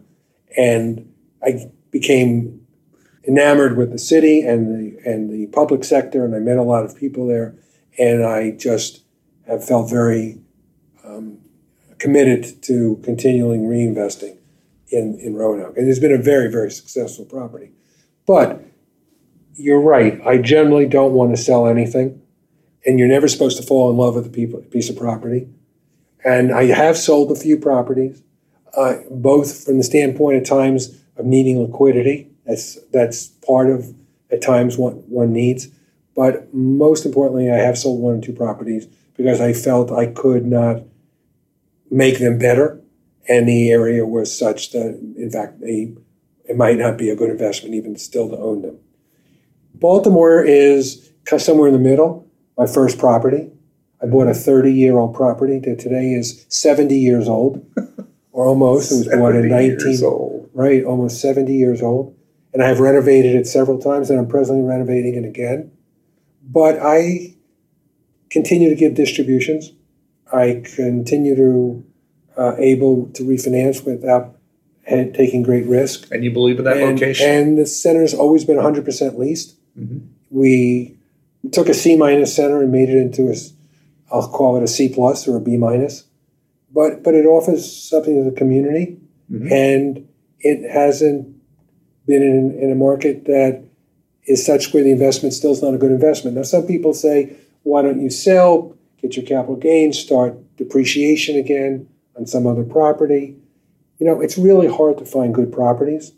It's much harder than finding the equity. Mm-hmm. And so my model, that's what I teach. It's like the more you see of other people's model, the more you can decide what fits you. And someone else might say, I should have sold a property a long time ago. But my partners got their money back. We bought it in 84. They got their money back, I think, in 87 or 88. And they've been getting distributions probably ever next since. Generation partners now. Well, I definitely have children and grandchildren of some of my original partners. Right. But I do have a problem. It's difficult at times to say in one sense, you're never supposed to fall in love with a piece of property. And another point, it's part of your life. Sure. And you live it, and you've visited hundreds of times. I mean, I went up to Milford maybe 2 weeks ago. I was up visiting Bel Air. On the way back, I drove 30 minutes out of the way and 30 minutes back to do an inspection, because how could I ever go to Baltimore and not stop and inspect it? And I don't want to tell you I love it like a person. I don't, but I do love it. It's sentimental. Sure. So one property that I financed for you that I'm curious, and I didn't look, unfortunately, before our interview today, whether it's still in your portfolio, but it's a center in Laurel, Maryland called Brockbridge Shopping Center. Is that still in your portfolio? Yeah, we still own Brockbridge. Bought that in November 1985. Yeah, and I financed it when you bought it. Yeah. So that center was right in and right out, and I believe it still is. When we first bought it in 1985, there was no division in the street. Right. It was not a right in, right out. You could cross over and on 198 and go left or right. Oh, okay. But around the year 1995, they put a concrete median all down 198 from Laurel up to the BW Parkway. And it became a right in, right out center. However, maybe just like Milford, it is maybe also because we do a good job. The center looks great. There's no deferred maintenance. That's great. The pylon is easily visible. The landscaping is... You did a renovation when you first bought it. We did a renovation then, and we renovated it since. But there's no mismanagement. And it's a shame, because we used to own Montpelier also, which was on the 197 in the BW Parkway. And if you want to talk about a center that is gone from a B+ center to a D- center, it has no reason it should be, except by the ownership and the management of the property. And the hardest thing for us in managing and leasing for other people is to try to have them understand our philosophy of reinvesting money to build sales, and thus eventually build rents.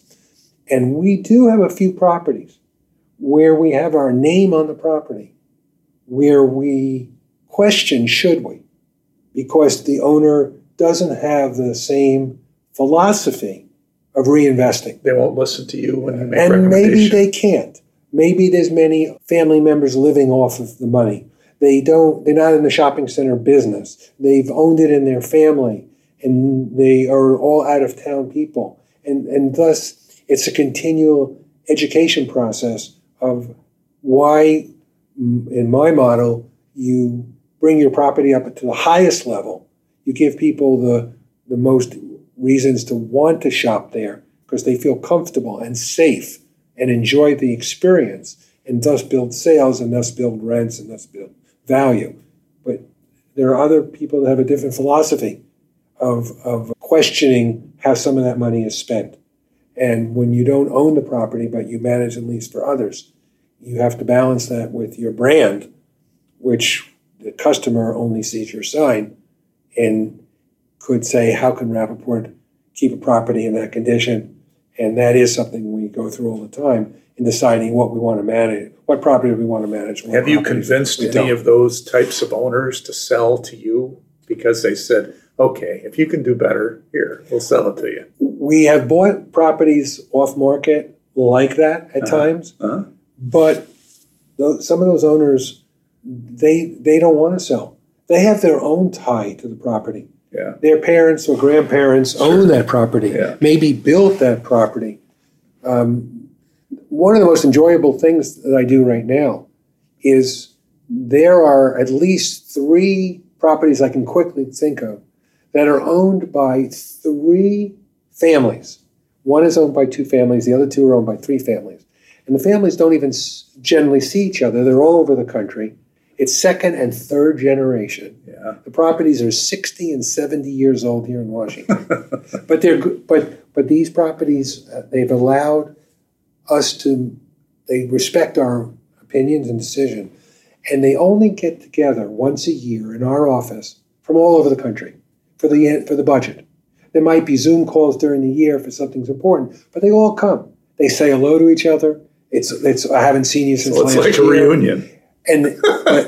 But they look to us to give them thoughts for the long-term plans. And they listen to you. And they generally listen, yes.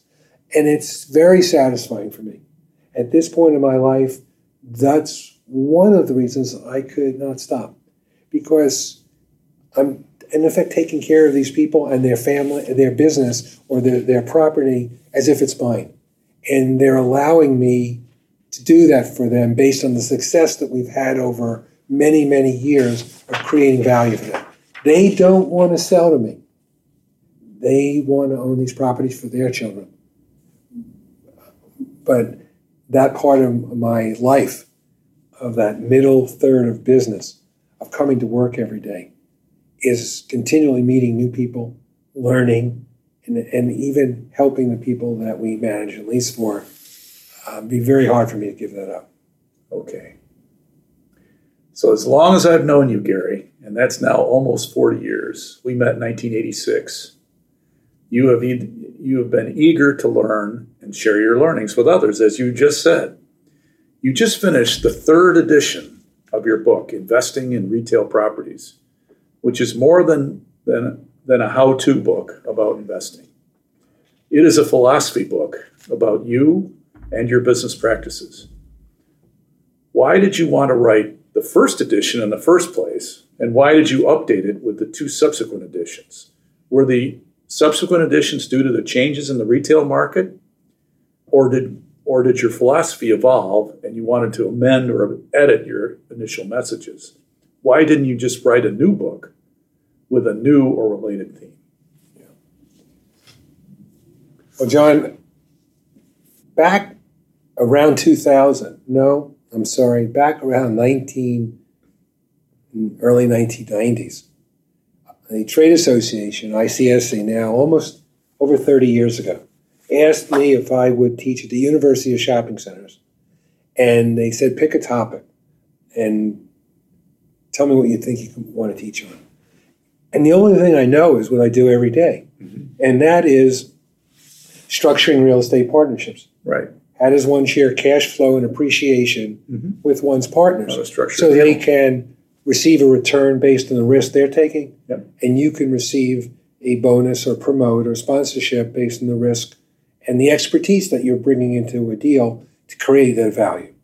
I mean, I didn't invent that, but I was educated in that from the beginning of my career, and I wanted to teach that to others. And I did that for many years. And back in 2005, ICSC, who was then in the publishing business, decided to publish a book on what I taught. So they helped me in putting together the table of contents and the different sections and giving me my thoughts, because there's nothing more difficult for me than writing a book. I mean, I'm really good with the numbers, but I am not the best writer. But more important is I always give people the thoughts who have never written a book. Think how hard it is to write a good email, a good 2-page report, a 10-page report, a 50-page report, and then a 500-page book. Right. So I wrote this book, and ICSC, for the first book they ever published, they put my picture on the book. And they paid for the publishing, the marketing, the warehousing, the editing, the typesetting, proofreading, design, everything. This was after you were chairman of that. Yes, I was chairman 2002, 2003, so this is 2010. And they printed the book, they sold the book, and they made whatever profits they made or monies it cost. That I never knew. I didn't care. I surely wasn't doing it to make any money. And in 2013, they asked if I would write a second edition, new case studies, not a whole new topic, just things I've learned that were different. And I thought about it for a while, and I decided I would do that. So while the first book took 5 years, the second book took 3. And I wrote the second book, and ICSC was still in the publishing business, and they published that book again with my photo on the cover, and all new experiences that I had learned from basically 2005, let's say, to 2000. Do you remember any of the nuanced differences? Well, I just became more sophisticated. It's like in what we learned, and how to raise more money, how to better sell to bring in equity. All the things that related to the business I'm in that I became better at. And I thought I would never write a book again. And COVID came, and ICSC is no longer in the publishing business. But they came to me, and another man came to me named Rudy Million, who had helped me write the first 2 books when he worked for ICSC. And I decided I had learned a lot since 2016. And we were going through COVID, and we were going through the beginnings of the first beginnings of inflation. And I said, I think I have further things I'd like to teach and experiences that are different. Most of my readers are in their 20s and 30s and early 40s. People that have a dream one day to leave what they're doing and do what I'm doing and want to hear the model. And they were not in the business, let alone born in 1981. And it's a time period I never forgot. And it has always been in the back of my mind that it could happen again. And has always balanced, one of the reasons I've balanced risk and return and have survived over a career in this model that I've set. So I decided to write the book. And this book I'm very proud of. But first of all, I had to pick a publisher. So I went to Forbes. And Forbes, because they're known as, if not the best, one of the best business publishers in the country, and you have to be selected to be a Forbes publisher. So I went to them, and they did select me because I'd already published twice, but I have to pay for everything. And they share in the benefits. But I'm not John Grisham. I'm doing a business book.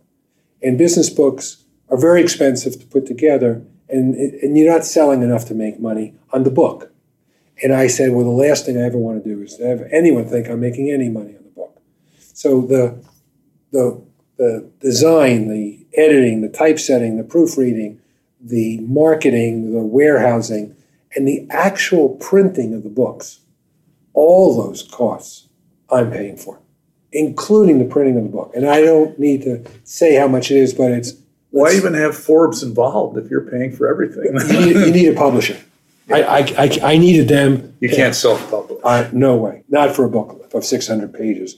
Yeah. And I need them because they are experts in helping to market it, in understanding Amazon and how to get up on the list. Yeah. But what I decided to do was I was going to pay for everything, including the printing of the book. And I am giving 100% of the proceeds that are coming to me to the ICSC Educational Foundation. That's great. Plus 1,000 copies of the book as a gift. And that way, all I'm doing is, or what I'm doing is what I want to do. I want to help others. If I can, just like in the beginning, I've always said, if I can help someone reach their dreams sooner than they otherwise can reach them, then I've done something special with my life, as my dad taught me. That's your billboard statement. Well, I've said it all my life. I believe it. And so this third of helping others, John, the book is like every time you do something again and again, you get better at it. Yep. My first book was good, but this third publishing edition, I'm really proud of it. Yep. Proud of it because I'm a better teacher. I'm a better explainer. In the book, I give my offering memorandums. I show exactly what I've done. Very thorough. It's very detailed, and it all goes along with my teaching. I was in Las Vegas in May for the shopping center convention, and I spoke for an hour in front of 700 people on exactly what I wrote in the book. And I start the class the same way I end it, whether there's 25 people in a class or 700. I say, my cards are in the front, my cards are in the back. Anybody that wants to have a Zoom call, anybody that wants to come to my office, I will find a time and I will meet with you as many times as you want in order to help you reach your dreams. And I could tell you that it took me a few months after May, but some of those people are still calling, are still having that second and third and fourth call as I help them to understand this model and how to underwrite deals so they can leave one day and be able to put a deal together and still live while they're raising equity and putting that next deal and that next deal together. And I teach, as you know, probably every 2 or 3 months. I was in Nashville last week, be at the University of Michigan in October. I'll teach sometime this fall at Georgetown.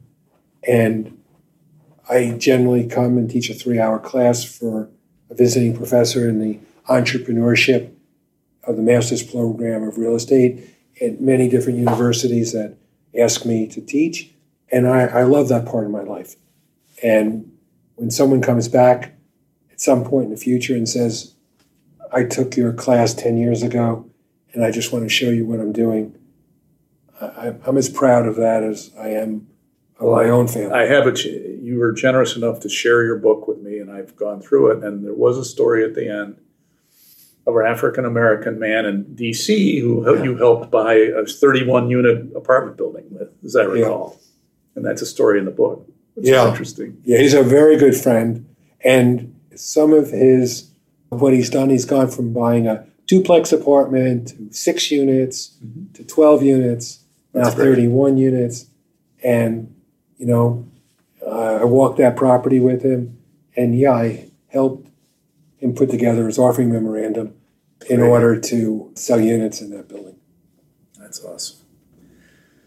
So since learning is such an important aspect of your experience, what are you learning now that you didn't realize before in retail and in the real estate industry? Are there any macro trends that have fascinated you, and how do you want to capitalize on them if you do? John, I haven't done things much different my whole career. Mm-hmm. I've sat in one marketplace, in one sector, and become better at what I've done. You say you're learning every day, you say. So what I'm learning, but I'm the first college graduate in my family. I I didn't come through working at Morgan Stanley or JP Morgan or Carlyle. No. And I'm a grassroots type of guy that started raising monies from friends and family in the smallest increments. Yep. That one generally raises money. I've seen, of course, the changes, but I've also seen the stability in the sector that I've decided to make my career. I mean, when I first came here and I was a home builder, and I shifted from that, recognizing that selling homes and not controlling the largest line item of interest cost was not the right business to be in. But I also believed that real estate was the industry to be in to create tremendous assets over a lifetime with patience. And retail gave me the ability to learn a business that allowed me to follow that dream and that model. And when I first started in retail in 1981, and then when I bought my first center in 84, the base, whether I could buy a grocery anchored center or not, I can't buy everything grocery anchored. And there are other sectors of real estate that work very well that are not grocery anchored today.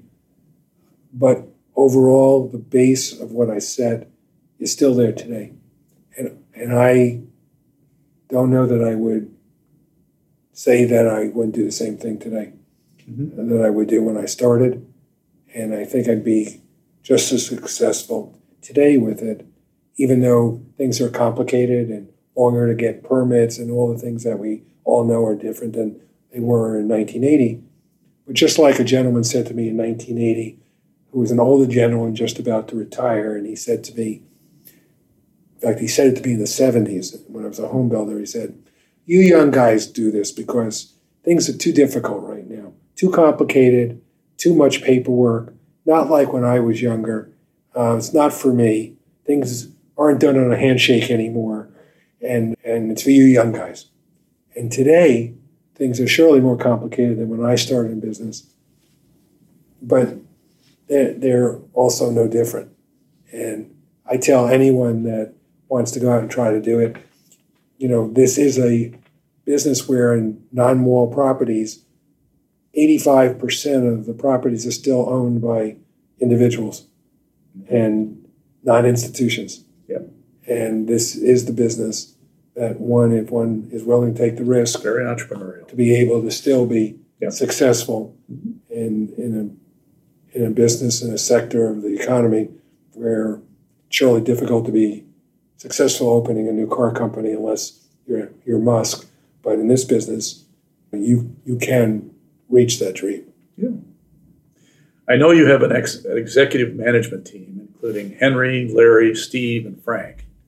You mentioned in our last conversation that you share ownership interests in properties with them, but you retain 100% ownership in your company.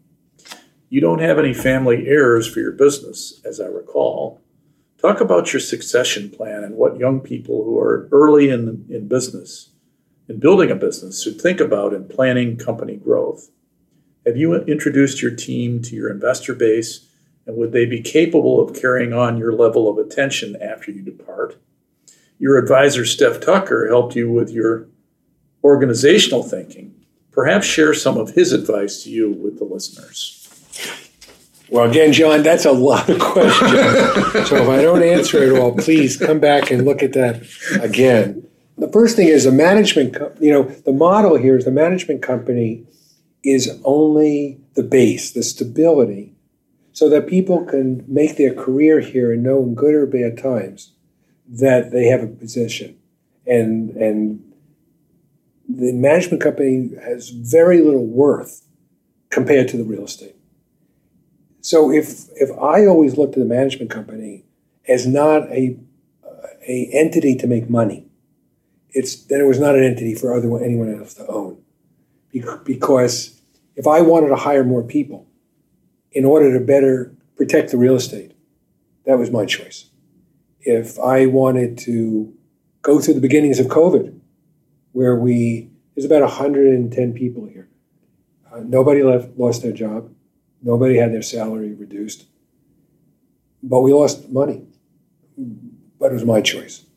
And I was able to do that. So the decision of not having any owners on the management company was because it's only part of the model. It's not a money-making entity. And I never wish it to be. I find out that whenever we start to make money, we talk about how we can hire more people in order to better protect the real estate. The idea of brand, you creating value through the brand, you see that more just in investing in the properties themselves, or how do you see creating value that way? Well, no, the management company, you want to, look, management companies could be in the back of a C office space. We have A+ space because part of the model is people have a choice where to work. You want to get the best people to work in the company, Yep. You're going to give them a great place to work. You're going to talk about all the things you can offer them outside of salary, in addition to salary, so that they say this place really cares about me more than any other place I've ever worked at. You also have a management company that is for bankers to come and say, no matter how stable and secure we seem to be, we look more stable and secure. When investors come, it looks like we're more stable and secure. No matter how big we are, we look bigger. And no matter how stable we are, we look stronger. So part of the model is to build and pay for a space that is outside of just a management company. Mm-hmm. I always felt I didn't need other people, even the top people in the company, to question if we want to spend more money in order to sell that brand of who we are. Got it. But they are not going to be here unless they have an ownership in real estate. So the top 4 people in the company have a salary, a bonus, a ownership in real estate, and a signed agreement that says that if I can't work anymore or I'm no longer on this earth, they have an ability to buy the management company from the estate on a long-term note at the lowest interest rate the government sets. And in theory, and hopefully in reality, they can actually pay for the management company, which doesn't have a lot of value compared to the real estate, without having to put any money in. Because the contracts that we have are really all month to month. And so what does a management company really have except the reputation and a brand? And we have a strong brand because we invest in it. But it's for the ability to take care of the real estate. Mm-hmm. And that's the part of the model which we always talk about. So there is no second generation here. And in some ways, yeah, I might be disappointed about that with 5 daughters. But on the other side, I'm actually also happy about it. Because one always talks about problems sometimes in families. And we have no problems. And hopefully we'll have no problems when I'm no longer on this earth. I have 5 daughters, 8 grandchildren, a wife, an ex-wife, big families. And my wife has a big family as well. We all get along. Everybody gets along. We travel together. Wife, ex-wife, everybody, all the trips together. That's awesome. We have a big cruise. It's our 3rd big family cruise decided for now in the summer of 2025. And we've got 24 people on that cruise, including my ex-wife and her significant other joining us. And I'm proud about that everybody in the family gets along. And what I need to do is make sure, hopefully, if I can, that will continue when I'm no longer on this earth. And by having none of the children in the business, then they're all aligned equally. And they can hopefully all recognize what was given to them, and hopefully they can all be equal if they need to discuss issues with others that might have certain controls based on their age and different trusts. At the same point, it also gives security to the people in the company that they have security for and to make their career here. So we spent a lot of time in trying to decide that. And even presently, my wife has an office, and she's here now working 2 days a week so that the top people in the company know that, God forbid something happens, and even though I don't think it will be for a long time, that things will not radically change, that she understands enough of what's going on and gives them more security and comfort to know that. And what I need to do a better job of is to educate all the partners I have, these 500 separate investors, that they are investing knowing they're not investing just in me. They know there's an organization behind me. And they invest knowing if something happened to me, their investment is secure, or they want to invest with us. Sure. But the question going forward is, will they invest again with the people here if I'm not here? And they should, because I'm just one person out of 110. And I've got to do even a better job in making sure that they have personal relationships with the top 4 people in the company and not just in me. What Steph Tucker has done for me is we all have a mentor, just like I very much love being considered a mentor for all these young people that look to me for some guidance. But Steph, who just retired as an attorney, was my mentor.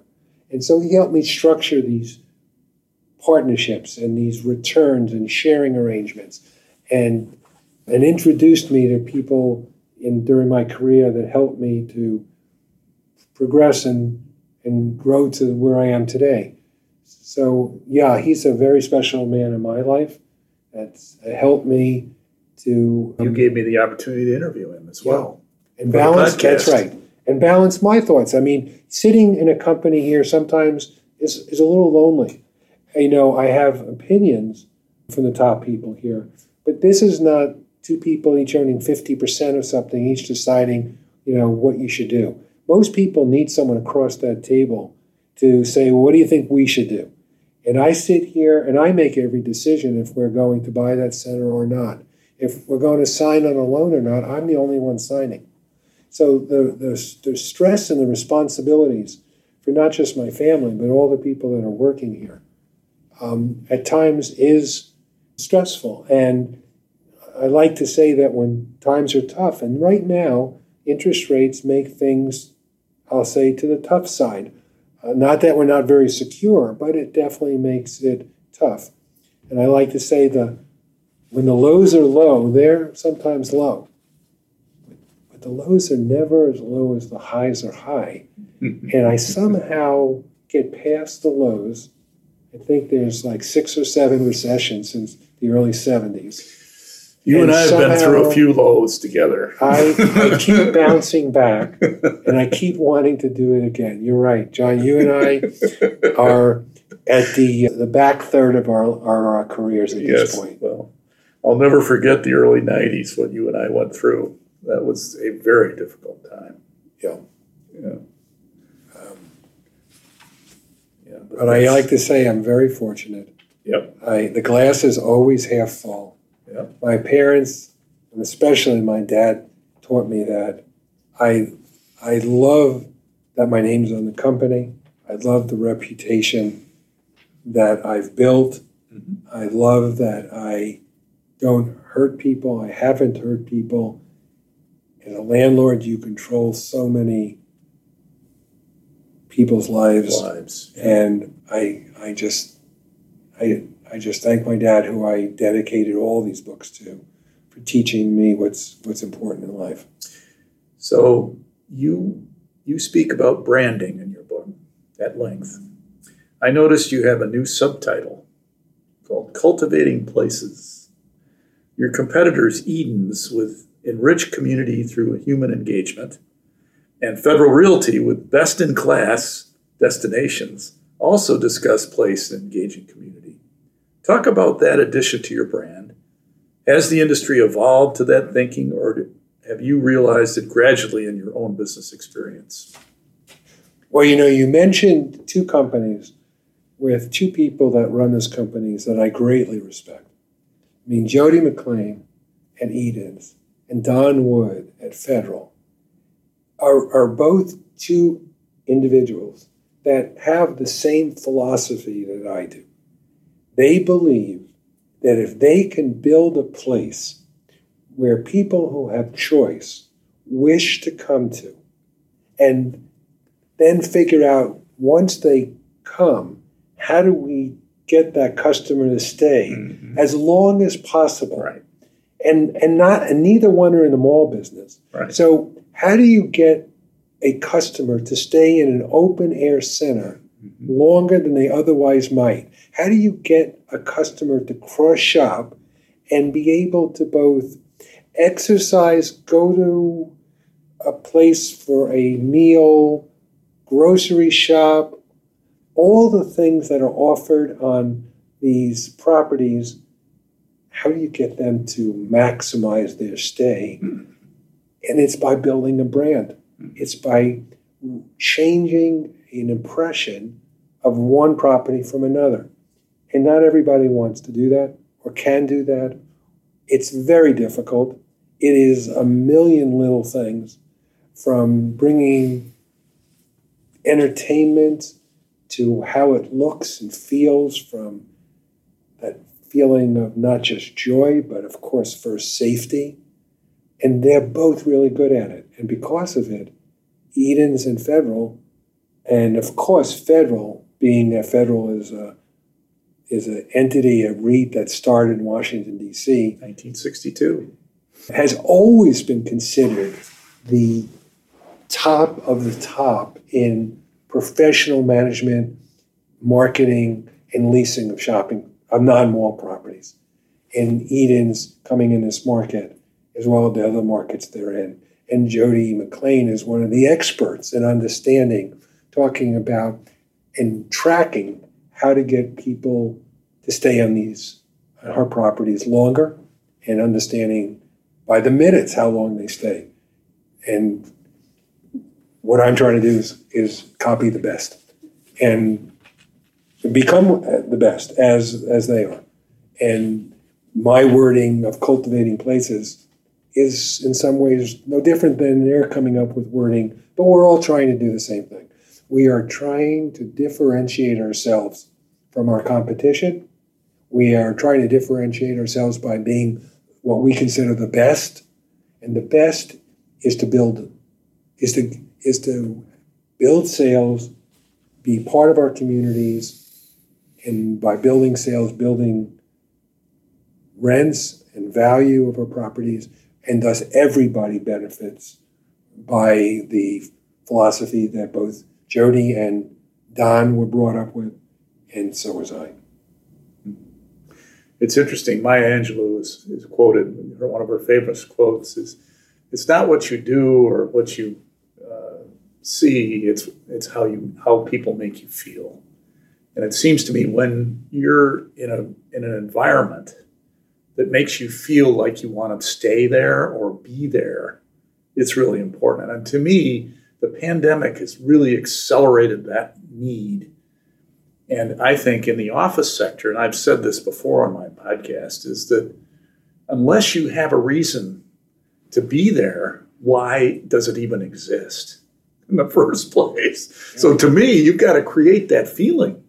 You've got to want to be there. And why do you want to be there? I mean, in a grocery center, it's a pretty rational idea that you got to get food, you got to eat, you got to, but why would you stay? So that's the other thing, That's exactly right, John. It's why would you stay? Yeah. And the differentiation between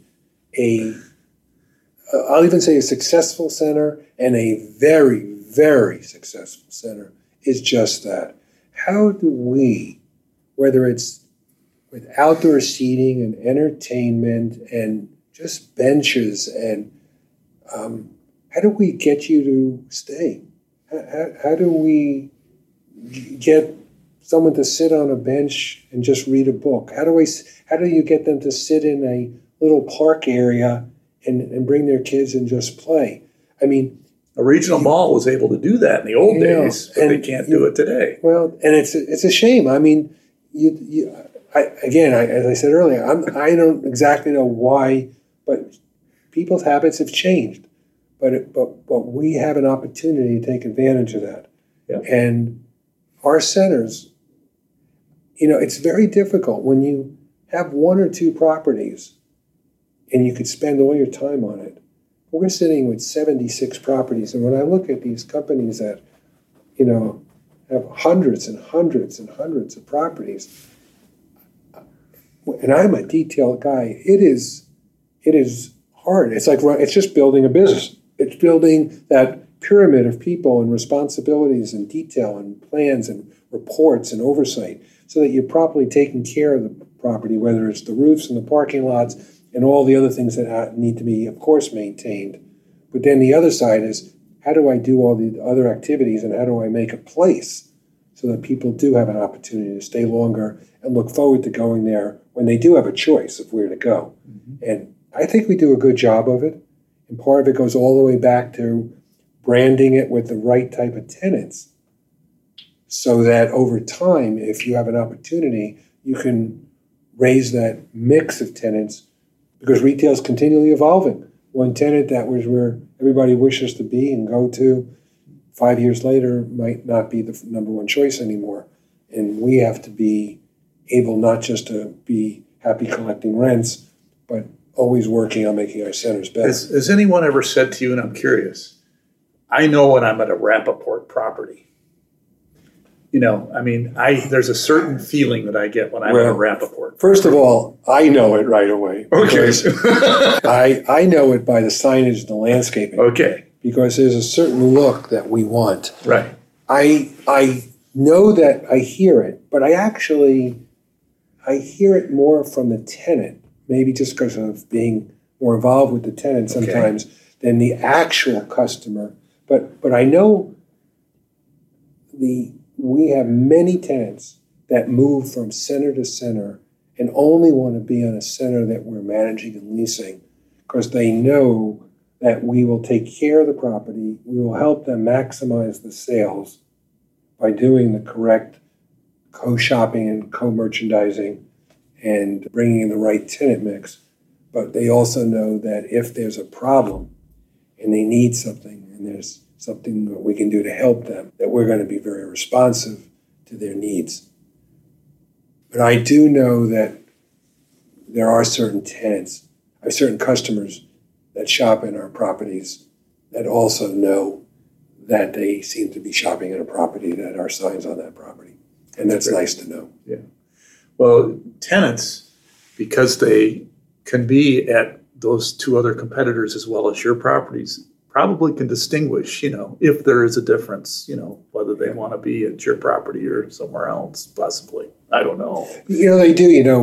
We manage at least so many properties that some of the questions are you taking advantage? We have corners that we own a property, we manage a property, we do it for an institution, we do it for a family, and the questions sometimes come out is, how do you keep it all straight where you're fair to everybody when there's a choice?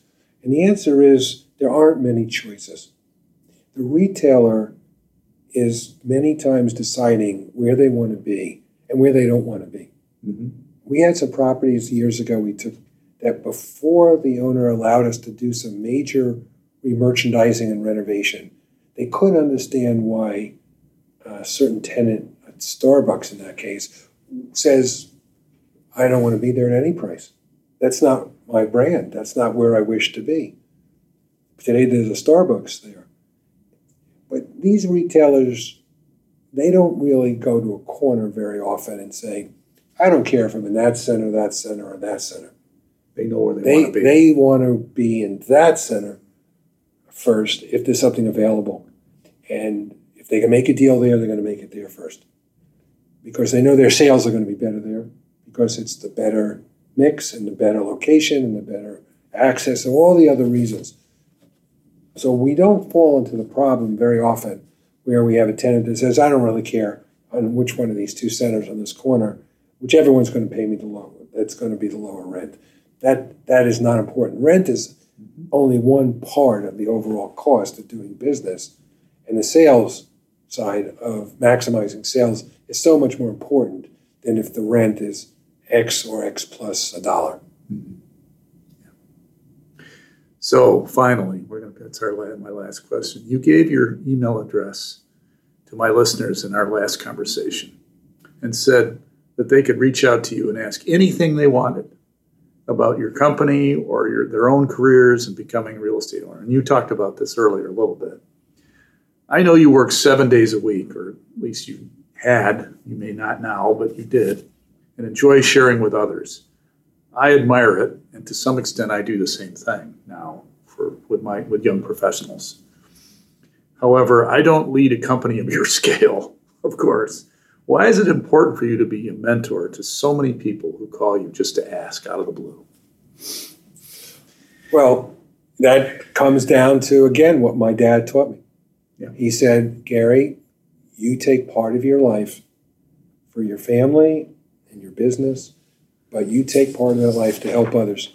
And you will receive as much satisfaction in that third of helping others as you will with your business and your family. Mm-hmm. And he taught that from the day I can remember. He could talk to anyone. He was.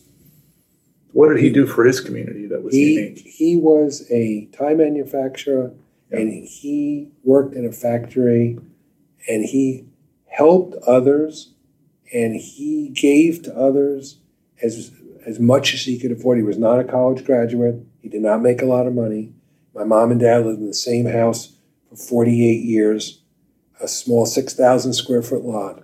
But whatever he had, he shared. And he taught me that. I'm the only son, the oldest child.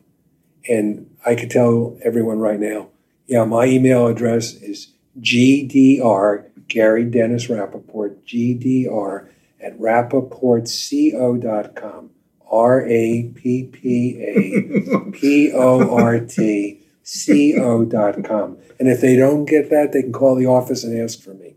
And I could tell you, they want to come to anyone who wants to come to my office, I'll meet with them. Anyone that want to have a Zoom call, I'll have a Zoom call. And if we end up going down a road, putting together an investment package, an offering memorandum, a further detail in that one needs, these meetings I have, they go on for as long as people want it. People say, how do you find the time? As you just said, John, and I could tell you, anybody that wants to find the time to do anything in one's life, they can find it. I find the time. I enjoy it. I look forward to it. And it's part of my life. It's been in my life, my entire life, and it will not stop. It will be part of my life forever. Gary, thank you very much for another wonderful conversation. Really appreciate it. Thank you, John. Yeah.